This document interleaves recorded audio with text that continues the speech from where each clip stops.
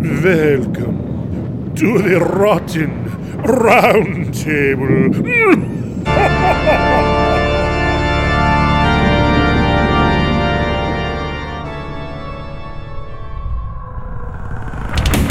Monsters. Maniacs. Creatures. Ghosts.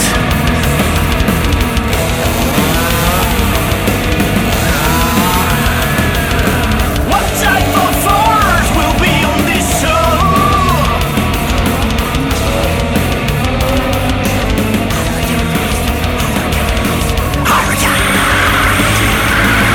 What's up, and welcome to the Horrorcast, episode 119. And this is a Rotten Roundtable episode. These are episodes where we just talk about the horror news. We talk about what's coming out in the month to come.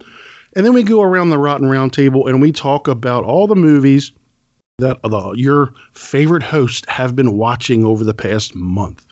I'm one of those hosts, Mark Nadeau. And tonight I'll have with us three great podcasters, and I'm going to bring in Vin first. What's up, Vin? Hey, what's up? Yeah, I feel like the Rotten Roundtable episodes are the one type of episode where I mostly shut the hell up because I never have nearly as much as you guys do. So I'm going to take it a little bit easy and let you go on to Tammy. That's okay. That's okay. We love you anyway. We do, and he makes up for it in the other ones. So you do. You sound smart in all the other ones. So sometimes. All right. Well, Tammy's already in. What's up, Taminator? Hey, you guys. Happy to be here. Well, we're happy to have you. I know. All right. Well, we also have a special guest. This is a listener. She's been listening to us for quite a while, and she has really been kind of active on our Facebook group, and we've chatted before, and her and Taminator have chatted, and it just so happens that we have her on tonight. So Jessica Schmidt, also known in podcasting circles as the Amateur Destroyer. What's up, Jessica? Hi guys, how's it going? I'm super excited to be here. We're super excited to have you. Thank you. Now, you have to tell us again, how did you come up with that Amateur Destroyer nickname? Yes, my husband was telling me about Childish Gambino coming up with that name using the Wu-Tang Clan name generator. Mm-hmm. And I was like, okay, I have to do that. Yes. And it came up with Amateur Destroyer. And I was like, wow, that's perfect. That's perfect. We might have to do that. All three of us need to go and see what our Wu-Tang Clan name generator would be. Yeah, wouldn't it be crazy if mine came up as Mark Nadeau? That would be incredible. It's faded. Yes. Well, it's our pleasure to have you, and I look forward to speaking to somebody different. That's what these Round Table episodes are for, to kind of get to know different people. So we're going to get right into it, and we're going to start with the news feed. The news feed. All right, guys. I've only got 4 pieces of news, and if you want to bring something up that you've heard about, just interrupt me and bring it up. Here's one thing that I saw on Bloody Disgusting. You remember the film that came out last year that everyone was it last year or the year before? Everyone loved it. One Cut of the Dead. I never saw it. Yeah, I think it's 2 years ago. I haven't seen it, but I've been meaning to see it soon. Yeah, I guess it was 2 years ago. It came out on Shudder, and it kind of dropped with no fanfare, and then some people started to watch it, whatever, and it became kind of I guess one of those picks that almost everybody was having in their top 10, top 5. I saw it as the top movie. Quite a following. Oh yeah. Me personally, it was all right. But the French are doing a remake of it. So we're looking forward to the French remake of a Japanese zombie comedy that is starting to shoot. What do you think? Do we need this thing? I mean, I don't know. Do you think you know how I feel about it? Yeah. What, you I don't think like? it's weird that they're making remakes of movies that just came out within Yeah. the last couple of years, because that That's seems to very be true. trending right now. Yeah, I don't. I mean, what are they going to do different other than it's going to be in French? I mean, I don't know. Right. Un slice de la. Slice, yeah. Un slice they're, de la. I don't know what it would be. they're actually renaming it Final Cut, which, okay, whatever. Okay. Yeah. It's already begun filming. And the cool thing about One Cut of the Dead, whether you like it or not, it was under $25,000 to make. And watching it, you can tell. I mean, there's not a whole lot of over the top special effects. There's no big name actors or anything. It was just the, I guess, kind of the twist and kind of what was the big deal was like it was one cut. You know, they just never stopped rolling the camera, right? Wasn't that the big Right. deal? Yeah. So anyway, and I was surprised that it wasn't an American remake, that we're getting a French remake. So I don't know. I mean, I'm guessing if the French are doing it, they must have their own spin on it. Yeah. Yeah, they might not have the humor that the Japanese put in too. So Yeah. Well, if this one is more, I guess you would say French. You know, French is they're known for Extremism that almost. French extreme. yeah, Some of my favorite horror movies are French extreme. yeah, you might like the horror French movies. version more. Yeah. So I'm kind of looking forward to it because I just thought that the Japanese one was okay. I actually didn't think it was really a horror movie almost at all. It was a movie about making a horror movie. The more horror Yeah, it movies sounds we- interesting in concept and like the technical aspects of how they filmed it. So I've been wanting to watch it, but it's also kind of a comedy horror. Is that right? Yeah, Yeah. a little bit. It's a little bit over the top, and I will tell you, since you kind of know, I don't know if you know really what it's all about or not. It's probably been spoiled for you, so I don't know how it would play for you. You know, I think the big thing that people didn't really they went into it not knowing anything about it. And they just saw a movie on Shudder. Let me give this a try, and it does have a little bit of a twist, but you know, whatever. All right. And it just blew up. Yeah. All right. Here's something that it's not really horror, but it's horror adjacent, and I want to talk about it because is anybody else here a Dexter fan? I am. Dexter's Laboratory? Oh I like that one too. Yeah, no, Dexter, the serial I killer. know. Okay, No, I- I'm not. You said that with such a flat emotion there. You know that they're coming back in the fall. There's a new teaser trailer that just came out. Showtime is bringing Dexter back. Did anyone here Jess? Could you finish the series? I did. Okay. How about you, Tammy? Did you see it at all? I think I've seen about like half of it, and then I think I lost interest. All right. How dare you? I And know. then, Vin, did you see any of it? The new trailer No. The or series. just Dexter? The first season. You just saw the first season? Okay. Yeah, that's all I saw. You guys got to get on that. I mean, How I many think it's seasons were there? Is it? It's only 5 or 6. I think it's 5. Yeah. No, I I will tell really you, liked it until. Oh, Yeah, the I'm last aware that season. people didn't like how it ended, so Yeah. did not. that doesn't Did make me not eager like to how it go ended. check out the No, series. that's once I hear that, I'm done. But don't rob yourself of that. Like you Yeah, the can, rest of it's so good. yeah, you can watch it all the way up and then hey, make your own ending up. I don't care. Like that kind of stuff doesn't Just bother don't me. watch to- the last episode. Yeah, I just kind of like, okay, that's not canon for me. Yeah. But it looks like they're kind of, I'm not saying retro, whatever, retro. What's that word, Vin? Retconning. Retroactively. retconning. Retcon, It yeah, doesn't yeah. look like they're Okay. retconning, like, season 5, the ending that they did never happened. But I think that they're going to try to save it. And I think that a lot of the fan displeasure really led them to do this.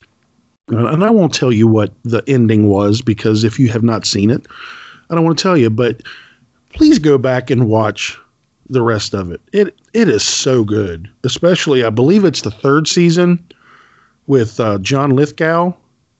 Yeah, it's the 3rd season. Oh, yeah, I definitely did not see that. Oh yeah, John season's Lithgow awesome. is another serial killer called the Trinity Killer, and it's like dueling serial. It's just really good, and I love Michael C. Hall. So, like I said, it's not exactly horror, but it's a show that I think a lot of horror fans gravitate towards. So, just wanted to make sure you knew, although I think most people knew by now. I just wanted to say that the new teaser trailer is back. And by the way, don't get your knickers in a twist to go see this trailer. Basically, it's snowing outside and it goes through a window and Dexter turns around and smiles at you. That's what it is. How provocative. That's called a teaser trailer. But and the last thing, and I just wanted to say this because we love this kind of movie. We love this kind of movie. And Samuel Goldwyn Films' Let Us In is a new gateway sci-fi horror film that's going to be coming out soon. And I'm just going to read this, and I know you guys are going to love this because we all have kids. I watched this movie with my kids and we all loved it. It's so rare to be able to find a film that my entire family can watch together, said Peter Goldwyn. It's a film that reminds me of the great movies I grew up on, like The Goonies. In this Craig Moss-directed film, a spirited 12-year-old girl and her best friend start investigating the sudden disappearances of several missing teens in their small town, realizing there might be something deeper happening. Emily and Christopher might be up against forces they can't even imagine. Oh, sign me up. So what we've got here, Sounds good. I guarantee you they're going to be on bikes. Come on, they're going to have backpacks. Yes. It's going to be great. Oh, that sounds great. Yeah. So the release news has not been released yet, but it's supposed to be coming out this year sometime. And I wanted to put that on everyone's radar because it sounds, like it's something that, and it's not altogether like an indie film because it's got some known actors. Tobin Bell from the Saw series is in it. Of course, he's not one of the kids, but I'm sure he'll be. My guess is the bad guy. I bet you. Mackenzie Moss from the TV show The Unicorn. O'Neill Monaghan from the TV show The Middle. And Mackenzie Ziegler, who some people will know. They might know her older sister. What's that? Maddie Ziegler, the girl that danced in the Sia video. Okay, never mind. So anyway, watch for it. Put it on your radar. So, but that's really about the only thing that I have for news. I was looking through today, and there's just not a ton of news. There's little things here and there, but that's about it. All right. Yeah. And here's one thing. I see it right here. Their Showtime picked up the pilot for Let the Right One In. Remember that was going to be like an AMC type thing. Do you remember like a couple years ago when M. Night Shyamalan was supposed to be doing all this new stuff with AMC, and they were going to be doing like all this new horror stuff, and wasn't he going to do a Twilight Zone or something, or something like that? Yeah. That all went. I don't know. I don't know if it was COVID related. I don't know, but obviously that's not happening at AMC anymore, which I'm glad because Showtime picked it up, and Showtime, I guarantee you, will be able to do a lot more with it. So right now they've only ordered the pilot episode, and hopefully it does well and they do a series. So there you go. That's interesting. Do you know if it's supposed to take place after the events in the movie? No, I think it's supposed to.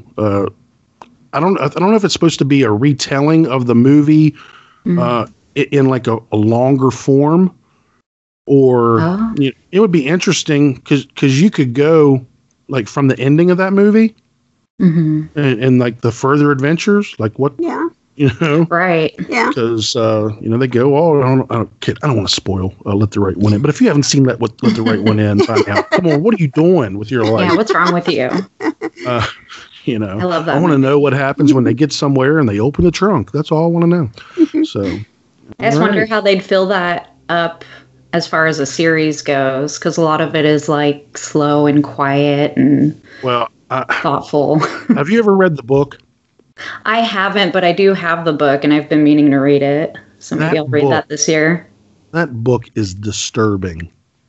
Like, oh yeah, is there a lot more? Way more so than the movie. Just a lot of, a lot of disturbing stuff in it. So there are places for them to take it and develop more of the characters that didn't get as much development in the movie.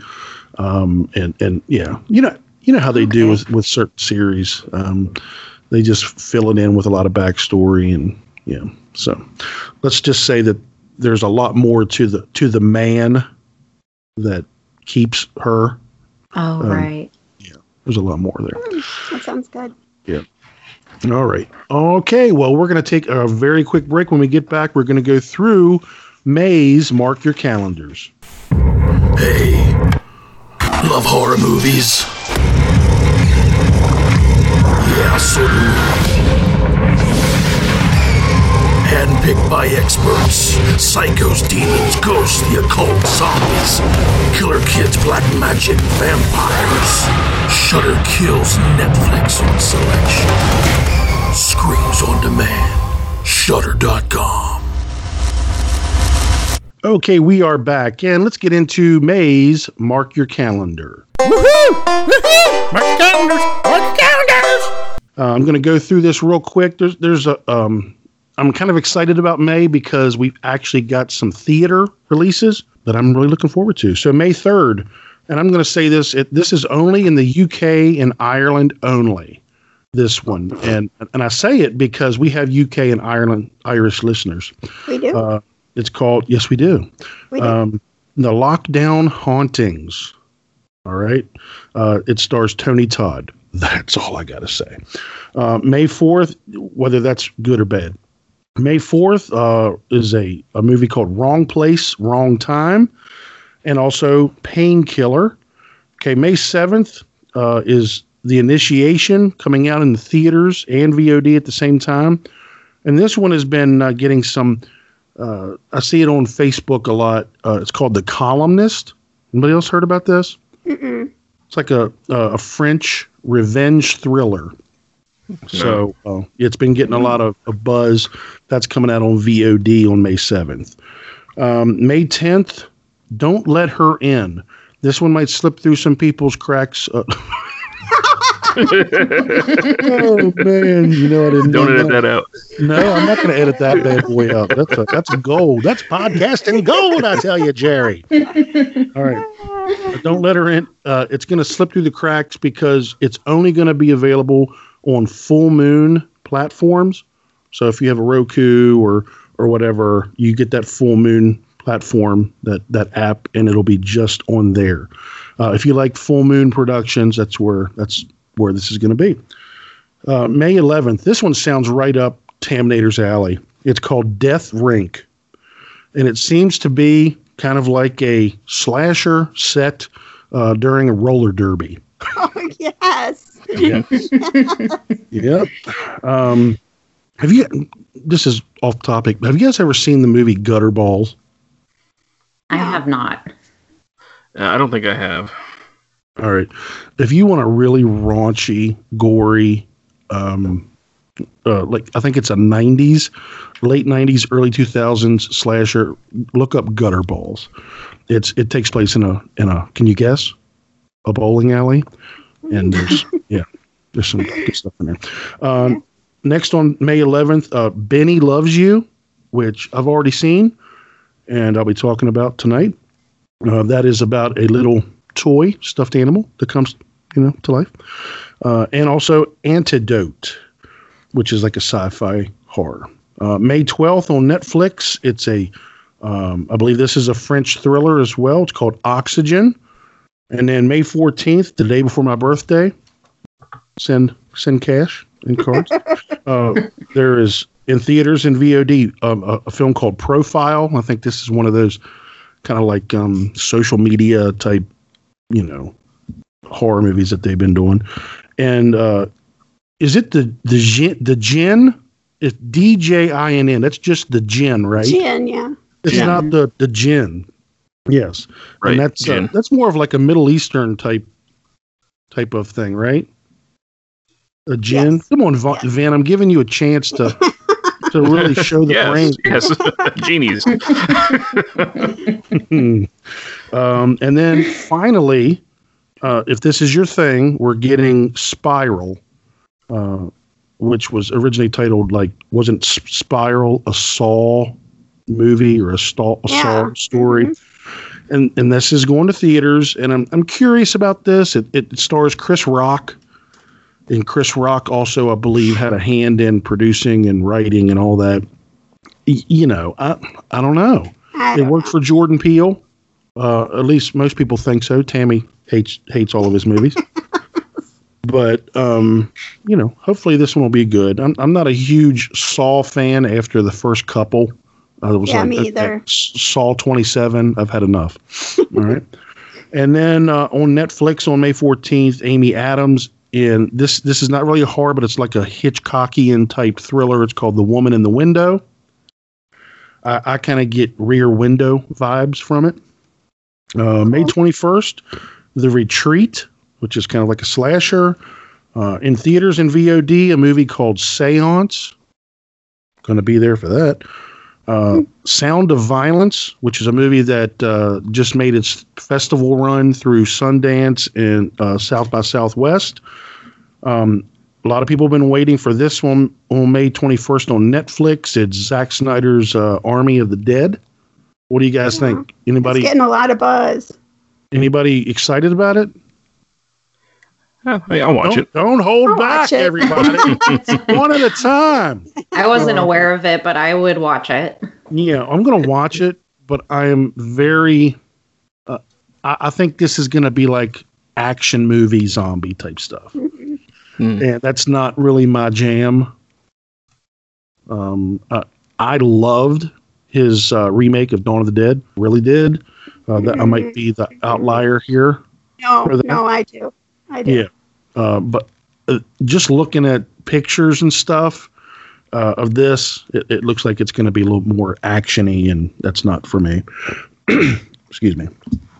And then limited in theaters, also on May 21st, Dark Star Productions has a movie coming out called Dementia Part 2. I missed Part 1. I was going to say, is there a Part 1? I'm just going to tell you, I missed it. And then two more. May 26th on Netflix, a Thai movie called Ghost Lab. And then the last one of the month, May 28th. Anybody know what it is? Come on. No. Oh, is it A Quiet Place too? Yes. A Quiet Place 2 finally comes out. It was supposed to come out last year, and then they moved it to That is not a good February, and then they moved it to September, and then they were like, nah, let's move it back to May. And so hopefully we'll finally get it on May 28th, unless they move it again, and they better not. I'm going to try and get my family to go see that, and that would be our first movie in the theater since all the pandemic craziness. Yeah. I think it's going to be worth seeing in the theaters. The first one definitely was. Yeah. So, and same writers and same actors and stuff. So I'm excited to see it. So, all right. Well, that is all of it for May. Mark your calendars. We're going to take a quick break, and when we get back, we're going to go around the round table. Let's hide in the attic. No, in the basement. Why can't we just get in the running car? Are you crazy? Let's hide behind the chainsaws. Smart. Yeah, okay. If you're in a horror movie, you make poor decisions. That's what you do. This is a good idea. Shh, I'm being quiet. Breathing on me. If you want to save 15% or more on car insurance, you switch to Geico. It's what you do. All right, we're back, and it's time to go around the Rotten Roundtable and talk about what we've all been watching over the last 30 days. So we're going to be very nice and let Jessica. We're going to let the what was it again? The Amateur Destroyer. Amateur Destroyer. We're going to let the Amateur Destroyer. You're going to let her destroy us? Yes. Yes. So what have you been watching, Jessica? All right. So hopefully I don't destroy Tammy's day right now, but I really want to talk about Jacob's wife. And I know I'm destroyed. But I guess we get to talk about it together. So it should be okay. Yeah, that's fine. Yep, I'm ready. Go. Because I was really, really excited about this one. It's from director and writer Travis Stevens, who did Girl on the Third Floor. Loved it. Mark hated it. Oh, I hated Jacob's Wife or Girl on the Third Floor? No, Girl on the Third Floor. I loved it. I really liked it because I got Evil Dead vibes from it. Mm-hmm. And there were definitely some flaws in it, but I still had a lot of fun with it, just like knowing the kind of movie it was. Mm-hmm. But it definitely wasn't a masterpiece or anything. And this movie kind of has that same feel in a lot of ways, too, where it seems a little more low budget and unpolished, but also like fun and different and original. Yep. But the little plot summary is Anne, a woman who always wanted adventure and to travel, begins to feel her life has only gotten smaller over the course of her 30-year marriage to Jacob. At this pivotal moment in her life where she struggles to find her voice, the master comes to her aid and Anne is faced with a life-altering decision. That's my own little plot summary, but it has Barbara Crampton in it and Larry Fessenden. And whenever you see them pop up in movies, you can't help but think that the director and the writer have to be horror fans, of course. So that always gets me excited right from the get-go. And it also has the actress who played the nun in it. So that was really cool when I realized that was Bonnie Aarons. Yep. I feel like the runtime and the pacing's pretty good. It's only an hour and 38 minutes. And it's really fun to watch the whole time. It never gets slow or anything, in my opinion.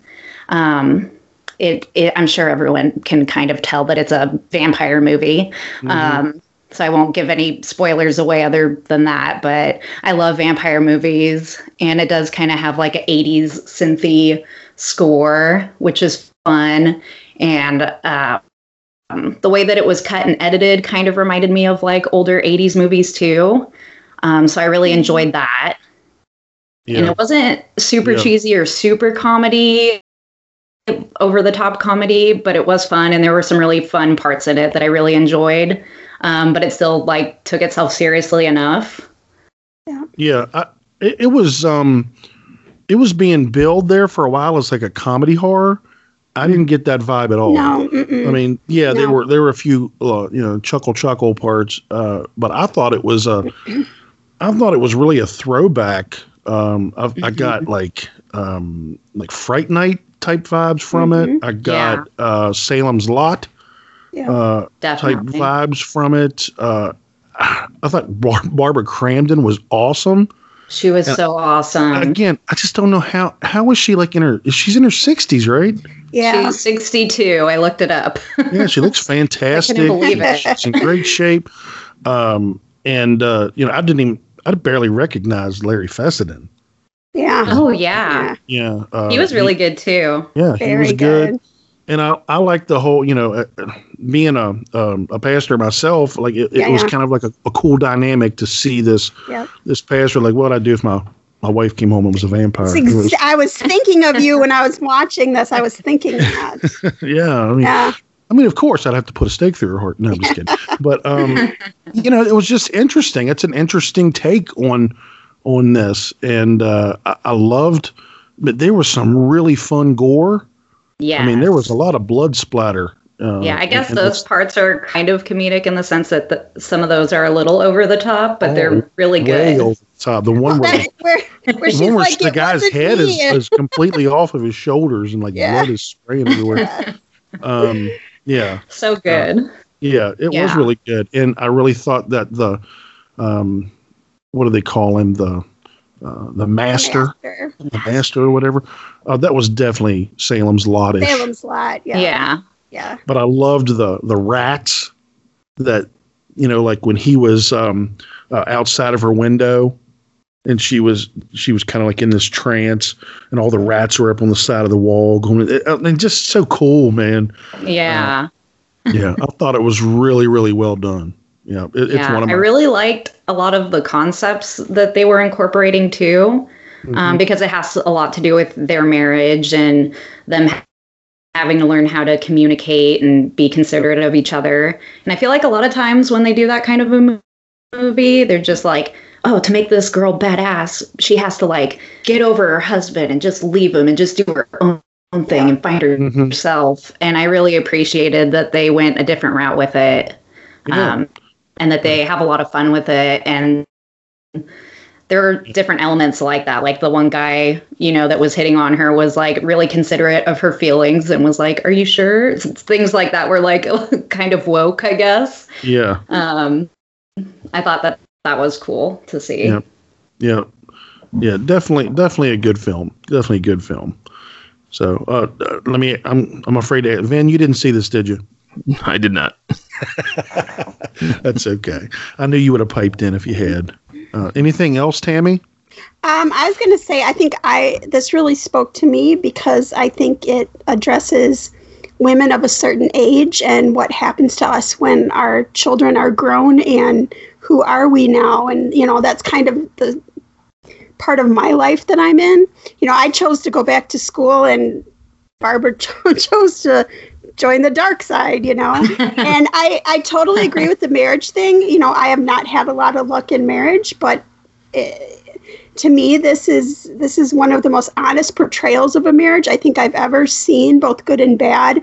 It shows two people who really did their marriage the way you're supposed to, which can often be to the detriment of a woman, especially Barbara here, who plays such a yes person, and she's the minister's wife. And once she changes, he has no idea what to do with her. Yet he decides to stay with her and try to work it out, even though it goes against all his religious beliefs and everything.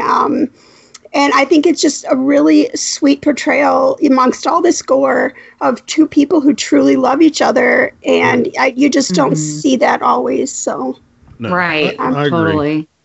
I agree. I thought it was, first of all, I want to say that is a complete stereotype. I don't know a single pastor's wife who was a yes woman.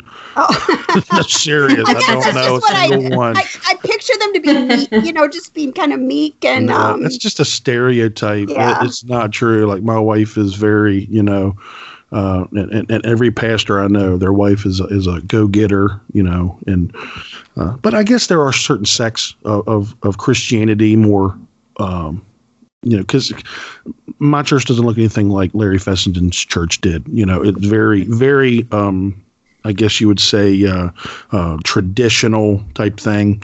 So, yeah. But, I enjoyed it. I enjoyed it very, very much. And I'll buy it probably when it comes out on Blu-ray. Yeah, it is sitting very high on my list right now. Yeah, it's in my top 10. I think I've only seen 9 movies from 2021 so far, but right now this is my number 1. But obviously that's I was going to say it can only be number 9. That the worst it can be. Your list is already made out.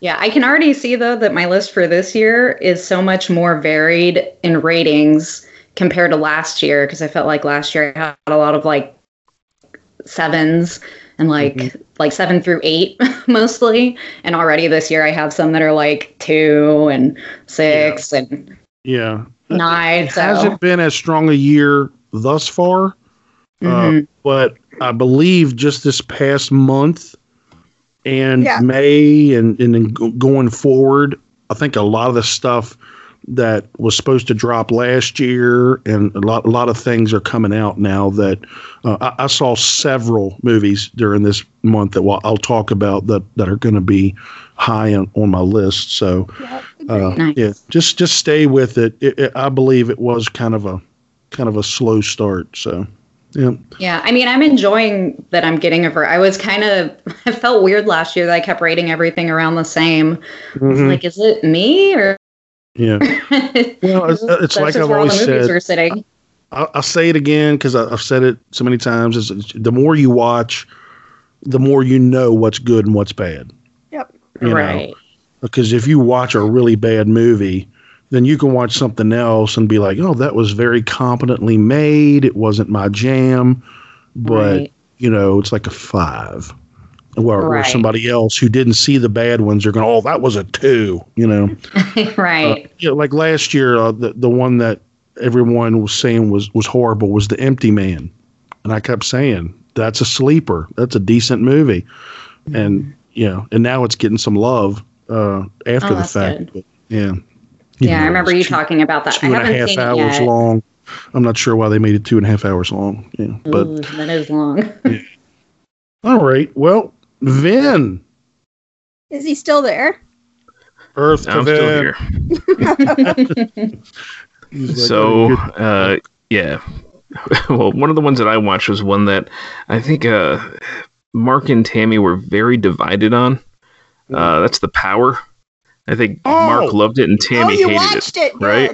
Good. Yes. And so you guys asked me to watch it. Yep. We gave you an assignment. Right. I did my homework. And I'm kind of in the middle, I gotta say. I knew it. I am. I know we talked about it last time, but it's director Corinna Faith.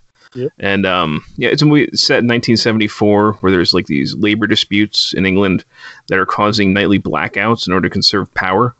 And we have this nurse who joins this hospital, and on her first day on the job, she's also the first night on the job, and she has to go through a certain floor. And haunting stuff happens. And I thought the film was well filmed, atmospheric, well acted. There's a lot of subtext in this film. And my problem was that some of it, I think, gets too heavy-handed in the second half. We have the title The Power, which obviously refers to, like, on a surface level to the power outages. And those were caused by, disputes of power dynamics over labor. We've got the main character, Val, I think her name was. And she's like this kind of sincere do-gooder who's concerned with the connection of class and poverty. So once again, we see power and access. And we see her kind of quickly come up against the power structure of the hospital, with kind of the head of nursing and the doctors and other nurses all kind of like flexing their own power over her, either whether it's like professional, emotional, or physical. We also have this is where I think it gets really heavy-handed, though, is the theme of sexual abuse. And I just think that the movie ends up dealing with it, for me, too bluntly. It kind of hits you over the head with this kind of moral message. There's like, I mean, it right from the very beginning. There's a lone wall poster that just spells it all out for you right in the very beginning. And so we see it like through that wall poster. We see it through character trauma and a ghost. And for some reason, the ghost, it had me confused in the beginning, because at one point the ghost kind of like lifts up Val's skirt like a perv. So I thought we were dealing with like a male ghost, who was like stalking her or something. But when we find out what's going on, it didn't entirely skirt. It like pulled on her skirt. I think it was just. I think at one point it lifts it up back there. I don't know. Yeah. Yeah, I don't know. It was. I was surprised that ghost would have done something like that. But it's just the second half just kind of became a very obvious metaphor about empowerment. And once you get that, I think you're able to guess the final act. I kind of wish that there were more surprises. But I feel like once you kind of unlock that message, you're not really going to be shocked at all where the story goes. And just the atmosphere that they had was so effective. I kind of felt like it called for a less is more approach, where the things don't have to be spelled out so bluntly. And so, that's just kind of where it petered out for me. They're building up the action, but I felt like they were kind of dumbing down the story, unfortunately. I like the first half better than the second. I still think it's worth seeing. Yeah. I thought it was okay. I wish I liked it more. I could not disagree more. Jessica, have you seen this yet?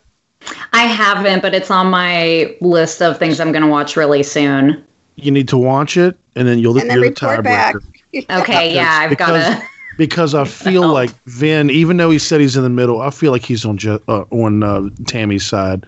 I feel very, very. You know what? I was in it till you feel about attacked. halfway. And I'm not one that has to have everything spelled out for him. I like those movies but I don't think this was like spelled out for you. I think that's what the story called for. I mean, again, I'm not going to say it because it's going to spoil it. It's a brand new movie, but somebody's using power to do power over somebody to do things, and I really love the characters, the setting, the atmosphere, the cinematography. I'm just telling you, it's the best horror movie of the year so far, except for eight for Silver, which is not out yet. But I'm telling you, best horror movie of the year so far. That's what I'm saying. That's the Mark Nato stamp of approval. It'll be the next one I watch. Yes. And how do you watch movies, Jessica? Well, I watch a lot of movies through your Plex, which I'm very grateful for. Thank you so much. No problem. And I have HBO Max and Hulu and Netflix and all that stuff. What I want you to do is I want you to watch this in complete darkness. Oh, okay. That's what you meant. And I want you to turn the sound up or wear headphones. Okay. And immerse yourself in this movie. I guarantee you're going to like it. You'll have fun for about the first hour, and then you'll be like... Not true. Not true. Not true. We'll see. All righty then. Up to you, Taminator. I'm going to start off with a movie that's way better than that already. And I hated it. What was it again? I just watched this yesterday. This is Things Heard and Seen. Anybody else watch it? Yeah, I saw it. Did you hate it? No, I didn't hate it. I thought it was well done. I think it was good, but I think it was kind of paint by numbers. And it's nowhere near the movie The Power is. Oh, okay. So anyway, an artist relocates to the Hudson Valley and begins to suspect that her marriage has a sinister darkness, one that rivals her new home's history. So if you like straight up old-fashioned haunted house, ghost stories, which I do, this is for you. It's a story of a haunted house that seems to invite abusive men willing to kill, kind of like a la Amityville Horror. Though I'm not quite sure what the payoff for the house is. I think it must feed off the energy or something. I don't know. So you know what, Tammy? I will say I did get Amityville Horror vibes as well. Mm-hmm. Yeah, definitely. With the husband, going mad or whatever over time. Mm-hmm. So it stars Amanda Seyfried. I don't know. Yeah. Who I really like. She does a really good job in here. And she plays this young wife who moves in with this husband, and soon she and her daughter both start seeing things, and it's about how the entities in the house both work for and against her. And I'm seeing mixed reviews of this, which I just don't get it. However, I see where this might be speaking to me personally, as I was totally married to that guy. Minus the one, obviously I'm still here, so minus one thing. So I think this just really, really spoke to me. I think this is the movie the story that Lucky was trying to be, and just never quite succeeded message-wise. And the ghosts play a much different part here. To me, this harkens back to ghost stories of old with haunted houses, actually the movie Ghost Story a little bit. And this also stars the guy that plays her husband, James Norton, is this perfectly hateable douche, and he stars in another series I'm going to talk about in a little while called The Nevers. But I mean, they could not have gotten a more perfect guy to play this part. He kind of reminds me of, he's in a ton of stuff and it's all English. He kind of reminds me of a young 90s, maybe Hugh Grant a little bit. And all the reviews that I'm reading are saying that this pales in comparison to the book. So since I liked this so much, I immediately went to the library and got the book, and I've started reading it. So I will let you know. But I mean, I just absolutely love this. And Vin, I think you would like it. Well, Vin, your homework, your homework for this week is to watch that and then come back. Yeah. No, there's no tiebreaker because I like this movie as well. I do. I liked it a lot, but I still like The Power better. But I like Amanda Seyfried. She's been doing some good horror stuff. And this one just came out on Netflix, right? Yeah, just the other day. The other day. And she plays she must have had to lose a ton of weight for this role, but she plays a bulimic wife, and she just does such a good job. I don't know. I think she's pretty skinny in real life. I think she is too, but she just has that. Maybe they did it with Gaunt. It's exactly what I was going to say. Maybe they did it with makeup, but she just looks like a strong wind would come and blow her right over. Well, one of the things about her is she has ginormous eyes. Yes, and they're just more ginormous. Yeah. Yes. Yeah. Yeah. So I like it. I like that seance scene too. Me too. And it is kind of long, but I did not feel the time at all. Yeah. At all. So. Nice. That sounds right up my alley too. So I'll watch that one too. Yep. Yeah, you'll like it, Jessica. Awesome. All right. Well, it is my turn, and I'm going to go to Australia and talk about a film called Sweet River. Anybody else seen it? No. All right. This is. Let me read the synopsis here. Hannah's search for her son's body leads her to the sleepy town of Billing.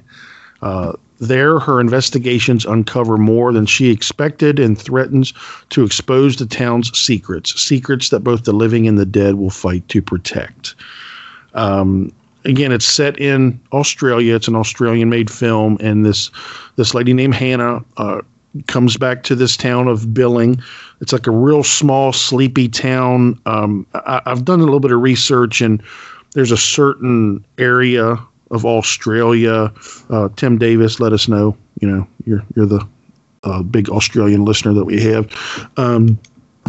That I guess it's sugar cane grows there and everything, and there's these big fields of sugar cane, and it's just has a creepy vibe. And there's a lot of the people there are kind of just really to themselves and all that. So the atmosphere of this town is pretty creepy. And the town has had a big loss in the past. Lots of children have passed away, have died. There's also like a serial killer type thing going on here. So she's trying to figure out where she could find her son's body. Her son was a victim, and they've never found his body. And she's just trying to get to the bottom of this, And what happens is ghosts start to appear to her, and she starts to kind of unravel this mystery. And there are people in the town who do not want her to unravel this mystery, and it goes from there. And I absolutely love this movie. That sounds good. Yeah, this is going to be one of those movies that's going to be divisive because it is a slow burn. This is not I said there's ghosts in it, but this is not a like pop out at you boo type ghost. This isn't like Woman in Black, where some woman comes out, and the ghosts are of children, which is really creepy to me. Reminds me a little bit of The Devil's Backbone or The Orphanage. Also has a little bit of a Stir of Echoes vibe to me, because there's a mystery and the ghost is there to try to help and all of that. There are some really creepy scenes though. They're not like that jump scare boo. It's just something in the background type of thing that's, to me, is a lot more creepy than jumps. Yeah, definitely. I agree. So this is a movie for people that want to sit down and pay attention, because there's a lot of dialogue, there's a lot of things to unravel. The character building is very good. The score, the cinematography, this is on point for me. So so get to it. I think you should watch it. Absolutely. Seems Just like came out April 23rd is when it came out. It's on VOD, it's on digital, different places. So I would have loved to have seen this on the big screen. Yeah, go ahead. Oh, sorry. It seems like we've mentioned Australia several times this year. Yeah. For like them bringing, I can't think of what else right now, but. Yeah. Yeah, Australia has some decent horror films. as of late. But I remember Tim Davis. I don't know if he reviewed this last year or because obviously they got this before us. Australia got this before us, but I don't think he was as high on it as I am because I went in knowing his review, so I wasn't expecting much, and I got a whole lot more than what I was expecting. So, yeah, and I couldn't even tell you one actress or actor in this movie. I don't know any of them. And you know what I was thinking? I think that helps me in a movie.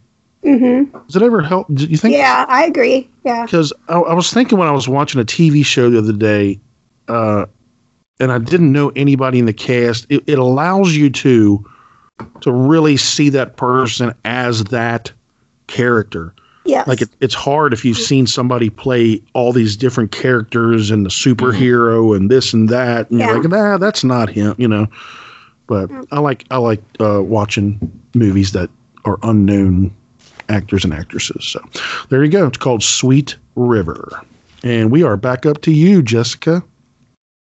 Perfect. You guys seem to be watching some good stuff, so I'm writing it down like I normally do. Let's see. The next one I know you guys have all talked about. Well, I get all my recommendations from you. So a lot of the stuff that I've seen you guys recently talked about. But the next one on my list is The Night, which came out this year. And the director and writer, I am probably going to butcher his name, but it's Kourosh Ahari. And this is his first full-length film. So that's pretty cool. The little plot summary I have here is an Iranian couple and their 1-year-old baby are living in the U.S. And they attempt to return home after a dinner party held by Babak's brother and his wife. And it soon becomes apparent to Neda, who's the wife, that her husband is too drunk to drive, and she strongly suggests that they stay in a hotel for the night. And what should have been a one-night stay turns into the night that never ends. So this one I'm actually kind of in the middle on, but there were a lot of things that I really liked about it that have stuck with me. And a lot of that has to do with the creepy atmosphere, I think, of the movie. And it's one of those things that you can kind of take as supernatural or an allegory, or maybe combine the two. And so that's kind of what I have done in my brain, is just kind of a blending of those two things. There seems to be like cultural significant stuff in it. Like there's the black cat that they see everywhere. Yep. And the main couple, they have these tattoos, these matching tattoos they got that they don't know what it means.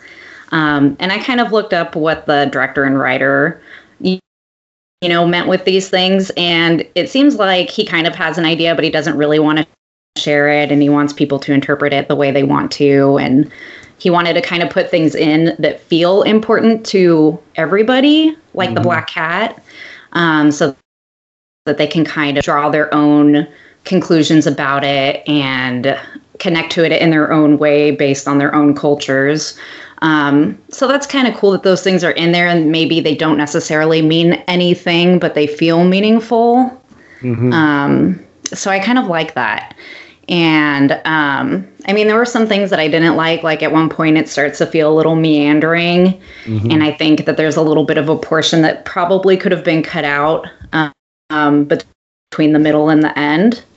But for the most part, I felt really tense. And there was a scene that gave me literal goosebumps when it happened. And it's the scene with the cop, which I won't spoil, but you guys know what I'm talking about. So I think there's some really cool little touches throughout it.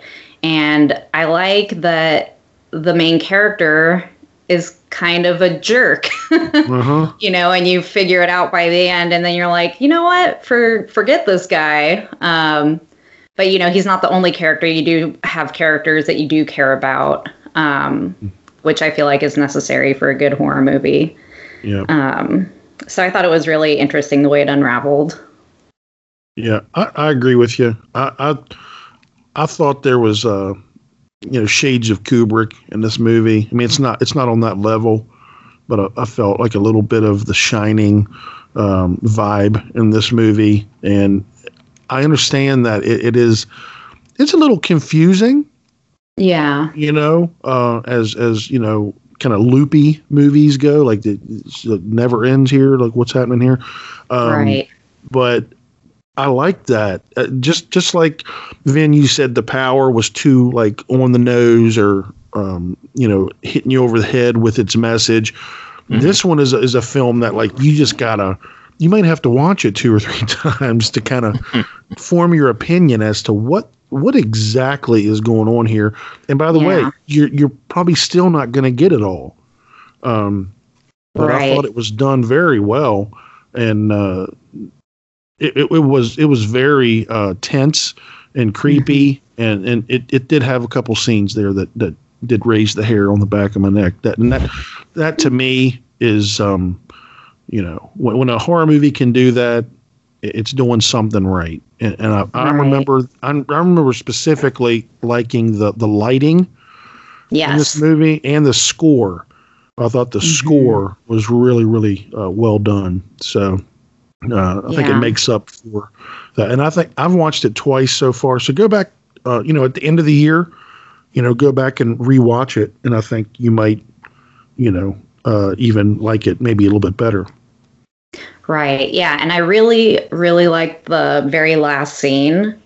I feel like it just kind of stuck with me. So I kind of feel like I can't tell if the movie even really has a meaning other than, some of the concepts that they're trying to explore, like secrets and that sort of thing.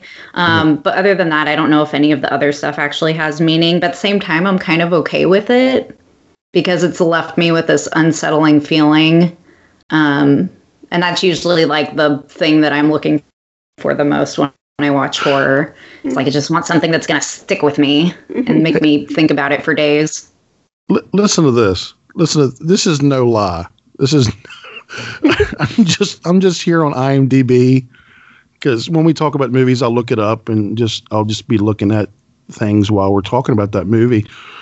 And March 9th, 2021, a guy named David Rudy Lee types in, it's a 7 out of 10 interesting concept for the haunted hotel. And his first line, this was a movie that I got turned on to thanks to Mark Nato. What?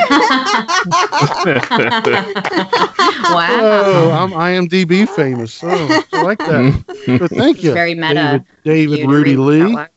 First time I saw my name on David Rudy Lee. That's awesome. That might be a code name. I'm not sure. That is a serial killer. I'm telling you right now. You saw this one, Vin, right? Not yet.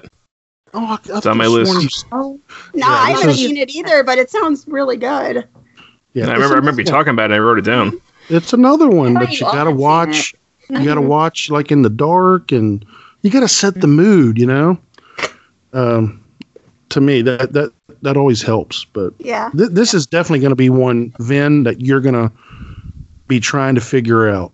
You're like scratching your head, But I'm sure you're going to have 2 or 3 different ideas of what you think might be going on. Well, there's your next assignment, then. And I'll write down my homework. But you know what? I think one cool that's little the piece point of the movie. Oh, sorry. Go ahead, Mark. No, I just said, he said they'll all be wrong, but I said, I think that's the point of the movie. Everyone might see something else just a little bit different, I don't know. Yep. Yeah, I think it's interesting. But one cool little tidbit, and I can't remember if you had noted this before when you talked about it, Mark, but it's the first American film to receive a release in Iran since 1979. Oh, wow. So that's kind of cool. That is cool. That is cool. I guess it was because like all the actors and actresses and everyone behind it was Iranian, but they I guess all the backing and it was filmed here, right? I mean, yeah, that's awesome. Yeah, it was filmed in Hollywood, I'm pretty sure. Yep. And I want to see this director, Karush. You could say Karush Ahari, something like that. Yeah. I don't see anything else that he's done in Hollywood. Yeah, this is his first full-length film. So that's always kind of cool, too, is when you see something like this. Maybe it's not perfect, but it has really cool, technical aspects to it that you're like, well, I'm really excited to see what else he does. Potential. Yeah. I always do that. I have like a whole list of like up and coming directors that I try to watch out for because, they just fly under the radar sometimes. So right. Not everybody's Mike Flanagan and has that's for sure. Yeah, has the big time budget. So, all right, Vin, back to you. Well, I would talk about one that I ended up really liking, but it's one of those films that you don't see a lot of other people liking. Difficult to recommend. But I really enjoyed Carmilla, which came out on Shudder this year. I think it had like a kind of a festival circuit in cinemas last year, but I don't think it ever really got a wide release, as far as I know. So I think Shudder is really its big debut for the most part. Directed by Emily Harris. Again, this won't be for everyone, but I really like this adaptation of Sheridan Le Fanu's 1872 novella of the same name. And it's we talked about on this show when we did the Hammer horror series, The Vampire Lovers, another adaptation of this, often widely considered kind of like an early like lesbian vampire story. And I think we pretty much established that I really like my gothic lesbian vampire movies. I was just going to say, man, he loves them lesbians. I do, man. It's I hit the play button so fast when I see things like that. So vampire, this check. is lesbian. Right. Put it all together. I'm good. This is certainly not a direct adaptation. It definitely changes some plot points, and it also derives a much more modern lesson from the tale. But I think it still manages to be an atmospheric, moody, kind of gothic period piece. There are like small moments of horror, but they're very few. It's more of a dark and macabre piece than something that's attempting to actually be scary. But one of the things I like is how this film can be read either as a vampire film or as simply a gothic tale about mortal girls out of step with their own time and how dangerous that can be. Whether the girl is left-handed, homosexual, maybe a non-believer, eccentric. You can actually choose to see something supernatural in this or not. You can totally, I think that's another valid way to see this. And we have this, the filmmaker, she kind of places what happens between Laura and Carmilla, which, of course, there's this a sexual relationship that occurs between them. But she kind of places this whole thing kind of within a certain natural order. There's a lot of allusions to nature. And with that, a certain vampire sense that comes through as well. Like they talk in the very beginning about how flowers look and smell beautiful in order to attract insects, which end up killing them, which I think is a really nice analogy for, a vampire and victim. There's lots of close-ups of insects with like the sounds of their exoskeletons like clicking and scraping together. At one point, Laura finds a dead bird and she asks why no other animals are eating it. And her governess, Miss Fontaine, tells her that she says to Miss Fontaine, her governess, that you told me that living animals eat the dead ones. And Miss Fontaine responds that usually live animals are actually more appealing for eating.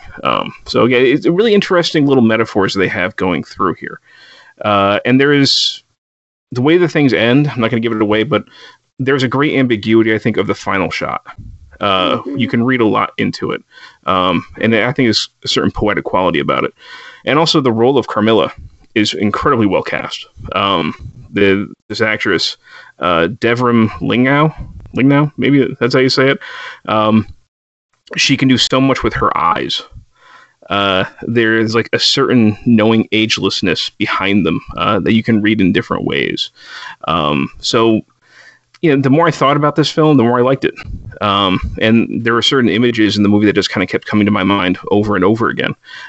So again, I don't think this is going to be for everybody. I think most people are going to find this boring.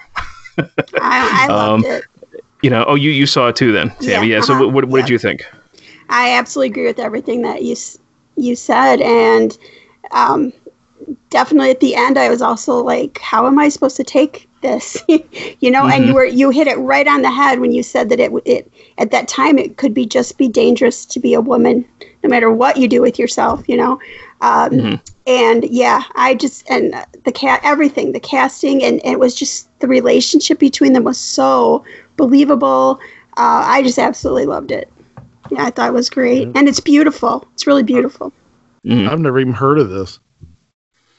Yeah, it's on Shudder now. It is. Yeah. I'm going to take a look at it because I'm scrolling through the pictures, and I'm like, man, the gothic appeal here. Yeah, you can't awesome. go in expecting a horror film necessarily. It's like a gothic period piece. Yep. Which I love. That can be read in multiple ways. So I've decided personally to go with the vampire after sleeping on it. I watched this a while ago, and I must have just forgot to ever put it on my list. But that's completely valid.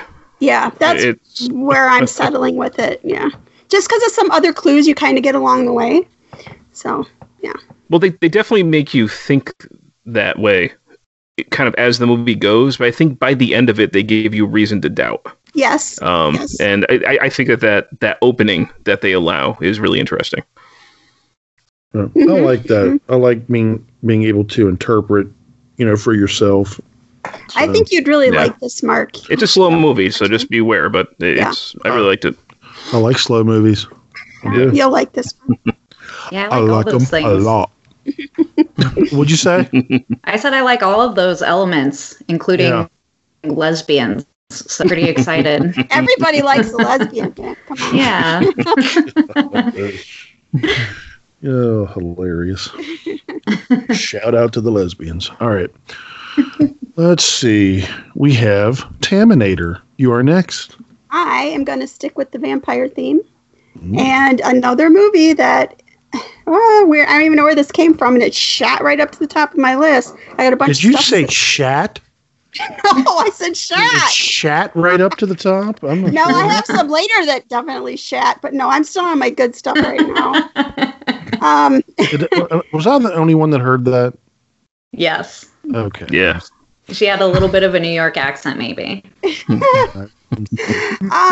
anyway, this is Boys from County Hell on Shudder. Anybody seen it? Oh yeah. No. Fantastic. No, I didn't. No. Okay, this is Shaun of the Dead with vampires, right, Mark? Yeah, I think it's a little bit better than Shaun of the Dead. I do. Wow. That is a bold statement, sir. Yeah. So, I enjoy all the characters in this. This movie is shot better. It's more cinematic than Shaun of the Dead. It might be what I don't think Shaun of the Dead ever meant to blow up like it did. It might be what Shaun of the Dead would be today. Yeah, but I mean, this is an indie film too. Oh, absolutely. I don't think they had a ton of money in it. No, this had no money at all. And maybe they bought a real bone, when he finds that skeleton, but that's about it. But I'll tell you what I liked about this movie the most was its interesting vampire lore. It's completely, just when you think they don't have anything left in the bag to bring you something new, this is completely new. Different. A brief little synopsis, we got ahead of ourselves a little. So there's a crew of hardy road workers led by a bickering father and son who were great, must survive the night when they accidentally awaken an ancient Irish vampire. And what they did was, there's this, Vin, you would really like this. There's this pile of stones that has this reputation of having the bones of somebody in it. I can't think of what his name is right now. And it's just like all the local people know not to touch it. But they also know, like, this town, it brings in a ton of tourists. So they kind of rely on this pile of stones for tourism money to come. And they accidentally, they're like going to build this road, kind of like Manifest Destiny thing. There's this highway that's going to come through this town. And they accidentally, well, not accidentally, I mean, because of this road, they knock over the pile of stones with their bulldozer, and all hell breaks loose. So, and like I said, I think it's very Shaun of the Dead. Because it has all of the heart and the horror that Shaun of the Dead had, and it's set in Ireland, and it uses local lore for the story. So we get some really original vampire story. So none of the old tropes, like they try things like, light and different things that they think are supposed to kill vampires and they don't. So it's wonderful. You get to have this whole new story. The characters, I fell in love with all of them. There's some very, very touching moments where people have to deal with people who have turned, family members and stuff. And you could tell they had absolutely no budget, but I was so invested I did not care. And like I've said before, I don't love humor with my horror, but there's a perfect balance here, and I cannot recommend this enough. So, yeah. It's got a little heart to it as well. Yes, very much. And I did find some parts of it funny, but I didn't find it overly comedic. There are just certain things that strike you as funny, so they play on that. But I thought it was really, really well done. I mean, hats off to the filmmakers. Yeah. Well, it's a very is this on Shudder now? This is on Shudder. I just noticed it. I don't know if it's been out there a while or what. It's not been out for too long. No. It's a very dry humor, which is my kind of humor. I like where the guy was on the pole in the grave and he shimmied himself up. Yes. And they're like, "What are we gonna do? And then she just comes with the backhoe." I love it. That was really good. Yeah. Yep. Very good. Boys from County Hell. Yeah. There you go. All right. Back to me, right?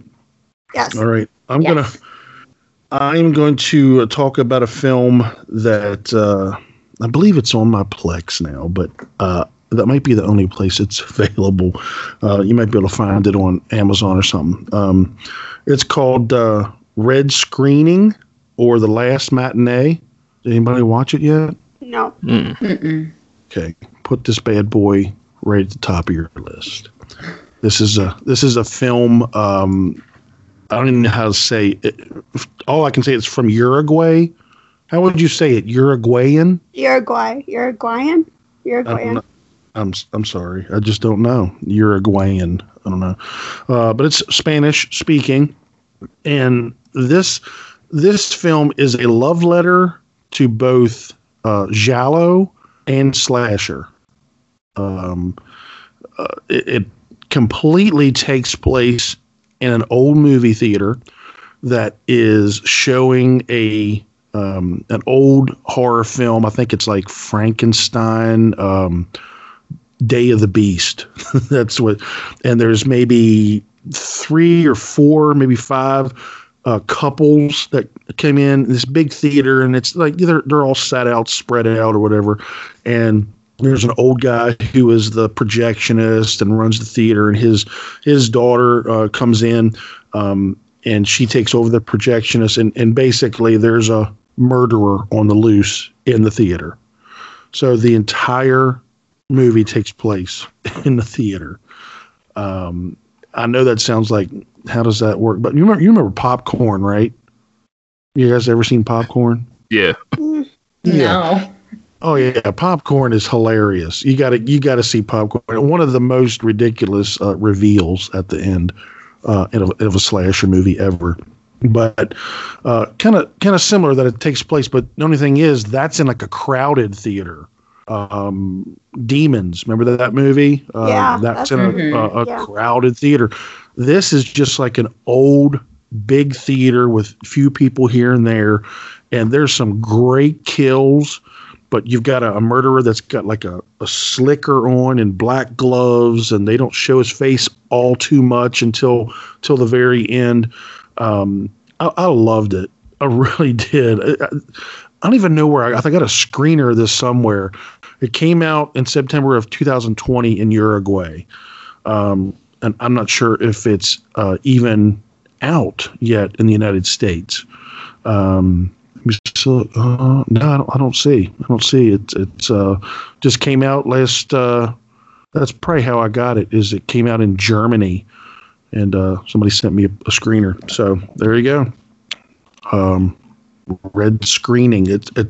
I would type in Last Matinee, and because there's also another Red. I looked it up on IMDb, and there's another movie called Red Screening, and trust me, it has nothing to do with this.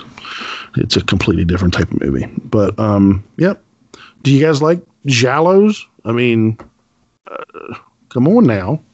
I haven't seen many, and it's one of those things I always mean to get around to. But from what I've seen, I like them. Do you like slashers?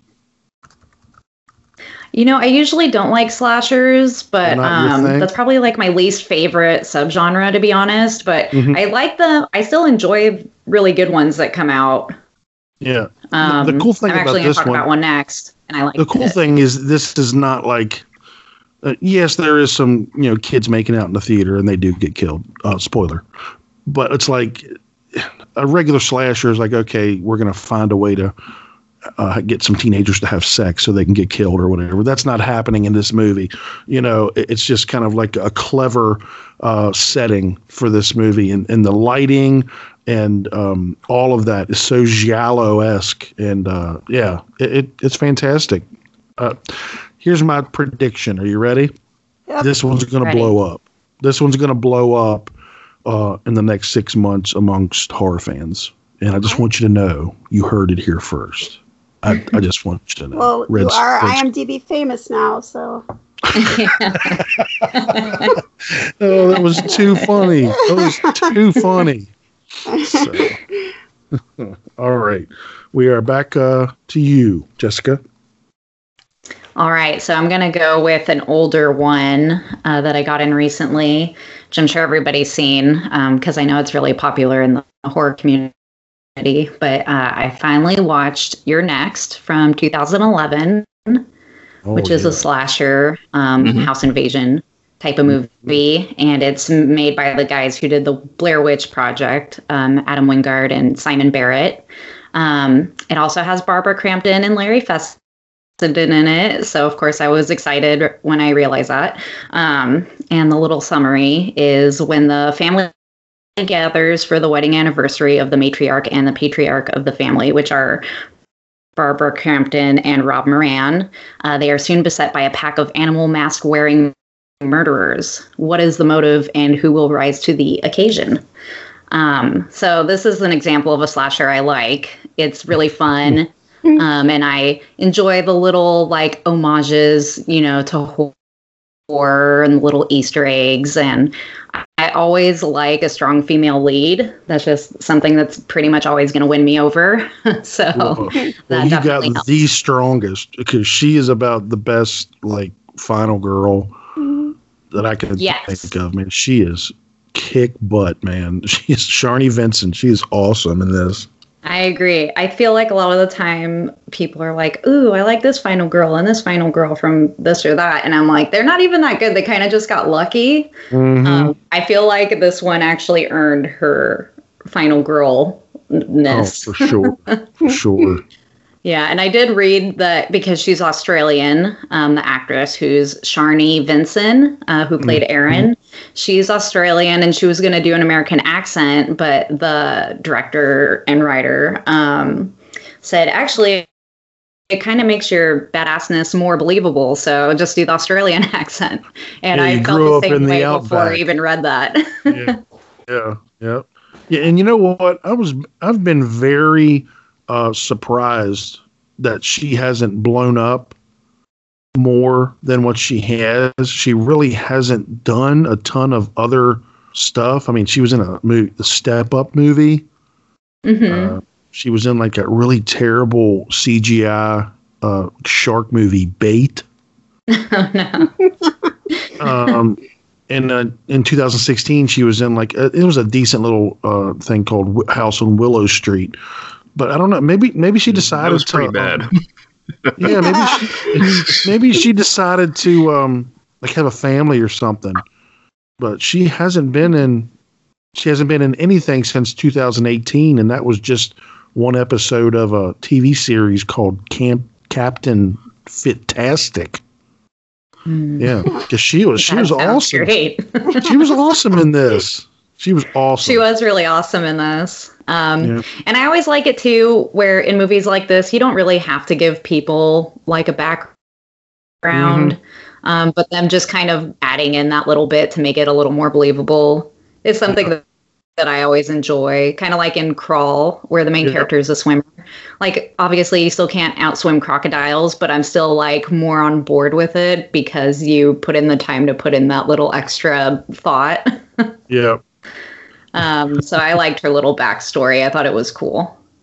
What do you mean you can't outswim crocodiles? That's very believable, Jessica. Those are some ancient creatures. They got a lot of years on you as far as their swimming capabilities. Was this one of the first ones that brought in the little animal masks? Because I feel like every daggone slasher movie now, somebody's wearing an animal mask. And I think that I did read that this was like the first one, and they made a video game after it where they had animal masks that were inspired by this movie. So that would make sense. Yep. Yeah. And my favorite scene is when the girl said she was going to make a run for it out the door. That is a really good scene. That was great. Yeah. That's comedy gold. I mean, that's the best part of slashers is when they do some really good original kills and set it up like that. Yeah. That's when I'm like, okay, I like. Did you notice director Ty West in the party? He's the first one to die. I did. Yeah, he's the boyfriend. Yeah, and then I guess the guy who wore the tiger mask was Simon, the writer. Mm-hmm. Yeah. Yeah, so fun little things like that. When you notice it, you're like, okay, they're fans. Yeah. I'm surprised it took you this long to watch it. I know. You must definitely not be a big slasher fan. Yeah. I've never seen it. You've never seen Your Next? No. Are you?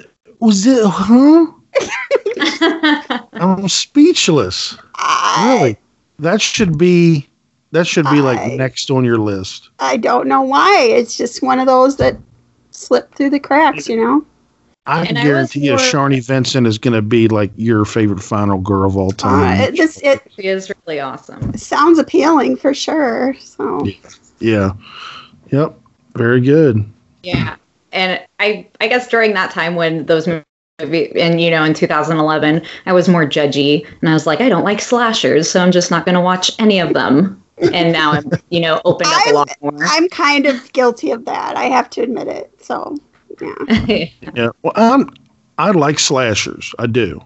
And everyone who listens to the show knows that my favorite movie of all time is Halloween. Mm-hmm. But that doesn't mean I like all slashers. And I've said this so many times, like the horror fan that only lives for like 80s slashers. Mm-hmm. I'm not into that. I don't understand that. Yeah. Well, there's so much more. For a long time, that's what it was, though. Right. And now there's so much more to choose from, But there was even a lot. Yeah, more when they're just following a formula. Yeah. And I like slashers as much as the next guy, but really and truthfully, there's really only a handful of really, really good slashers.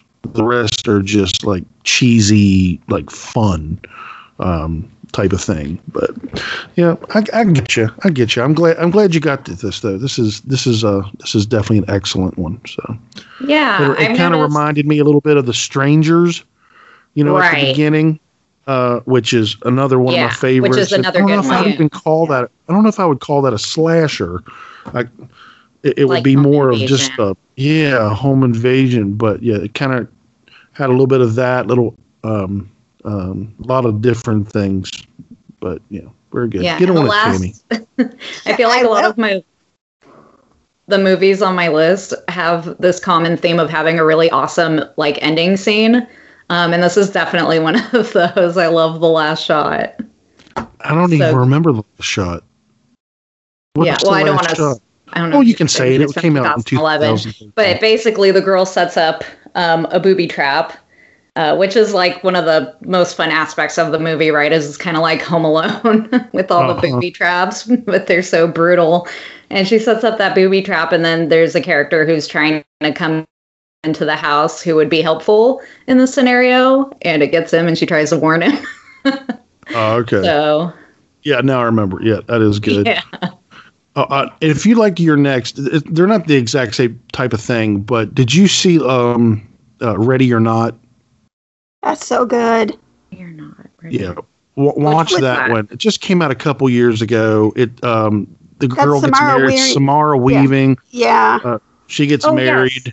Yes, Yeah. I love that one. Yeah, that Yeah, kind of so reminds good. me of this one a little Yeah, bit. she's great in it. I love her. Oh, then watch I would like anything. it. Oh yeah, you totally love it. Yeah.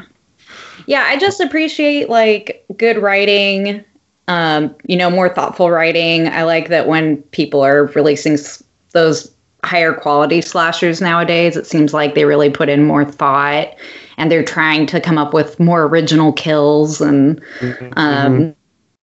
so it's a lot different now. Like I love 24 Hours. I thought that was great. So good. But when I was a kid, it was like they all seemed exactly the same. And so I just kind of got over it. They pretty much were. Pretty much were. Yeah. So, all right, Vin.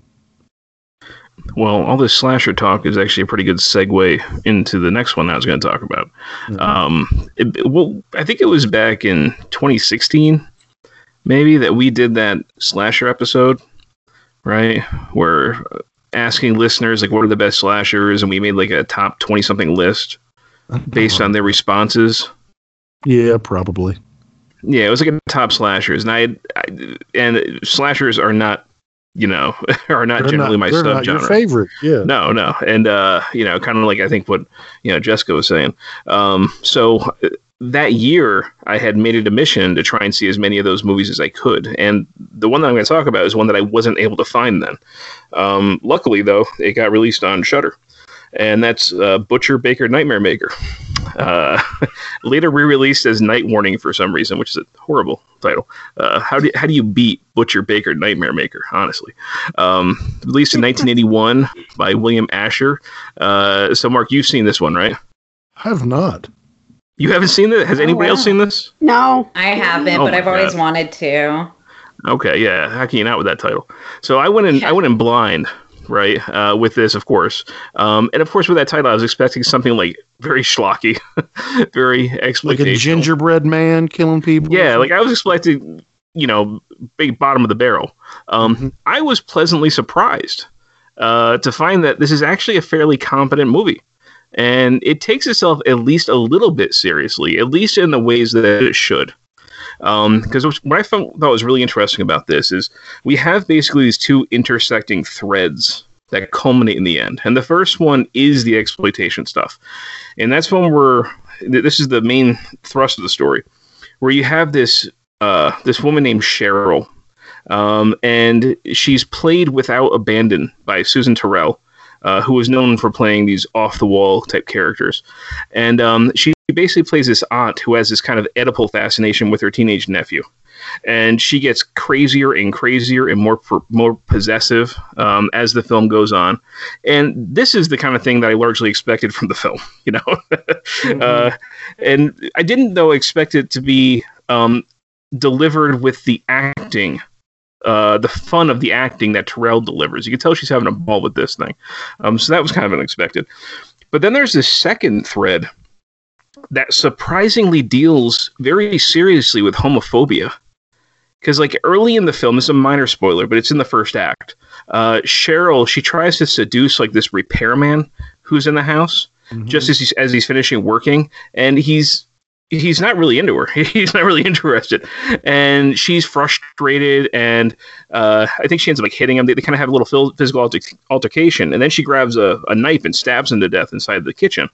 Wow. And this is just as her nephew walks in. So there's a detective on the case now to figure out everything about the murder, and he figures out this repairman was gay, and that his lover is the nephew's basketball coach. And I don't want to give it all away, but we end up getting very quickly some very harsh depictions of homophobia, like some really extreme language. And at first, my wife and I were like, hello, 1981, we were like, wow, okay. This is a blast from the past here. But then we started realizing that the film is about homophobia, but it's not homophobic.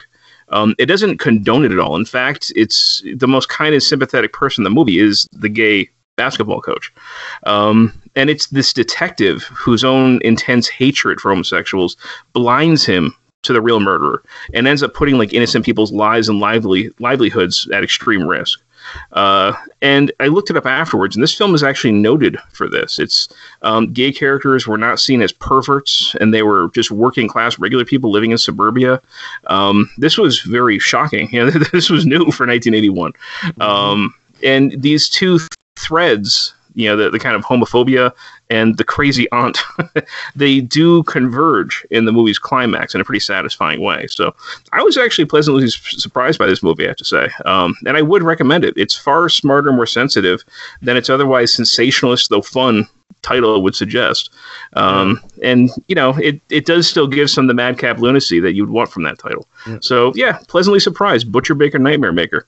Yeah, I've heard of this many, many times. And it's been on the list to watch, to kind of complete my slasher list. But I'm looking at the IMDb. About 2,500 reviews. It's got a 6.4 out of 10. For a slasher from 1981 to have a 6.4 out of 10. It's pretty good for a slasher in that time period. That's like an 8.5 for a normal movie. That's ridiculous. Yeah, so it's on Shudder. I don't know how long it'll be on Shudder. So I would definitely recommend it. Definitely sounds. It's got Jimmy McNichol in it too. Come on! Wow! I had a big crush on his sister. I thought you were gonna say on him. No, on Christy McNichol. She's a lesbian, I know she is. I love the lesbians. What's wrong? We've established this. Yeah. We're all fans. Yeah. So, anyway. All right. Taminator. Well, I'm going to stay in the vein of going back in time since my two predecessors did. I'm going all the way back to 1970, though. Oh. Haven't done that for a while. She loves the 70s. I do. It's called And Soon the Darkness. Now, I guess this was remade in 2010 with Amber Heard, which I have not seen that.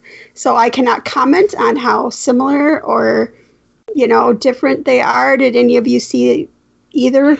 I've seen the new one. I've never seen the old. This is like the girls on bikes and they stop at like a little beach and then somebody like stalks them and kidnaps them or something. Right? Oh, okay. On to the next person. You just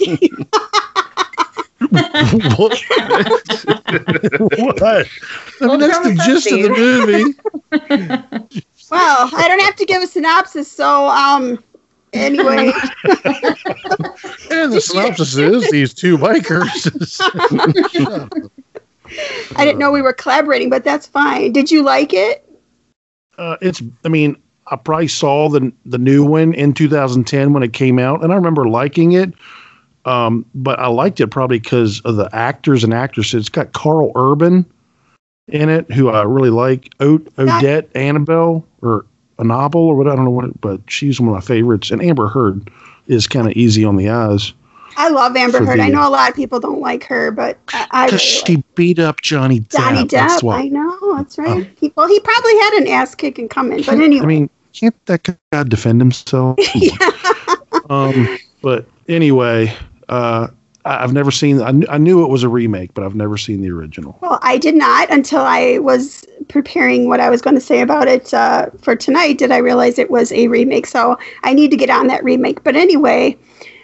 So yes, this is two young English women in 1970 decide to go on a cycling tour of the French countryside, and one of them goes missing, and the other one has to search for her. Now, what's probably cool about this one as opposed to the 2010 one, I mean, this is two girls completely alone, way before the age of cell phones or, anything like that. So they've decided they're going to bike across France, and they stop to take this little rest, and one of the girls just disappears. So it kind of is like on the original poster, they compare themselves to a Hitchcock movie, and I can totally see that kind of like, the lady vanishes kind of thing. Mm-hmm. So this girl is now, she's got to, she's in the middle of France. She doesn't speak the language, and she's in a tiny little town where nobody's speaking English. And she's trying to convince, hey, I had my friend with me, and she can't get anybody to understand her or to help her. And, she only has a bike,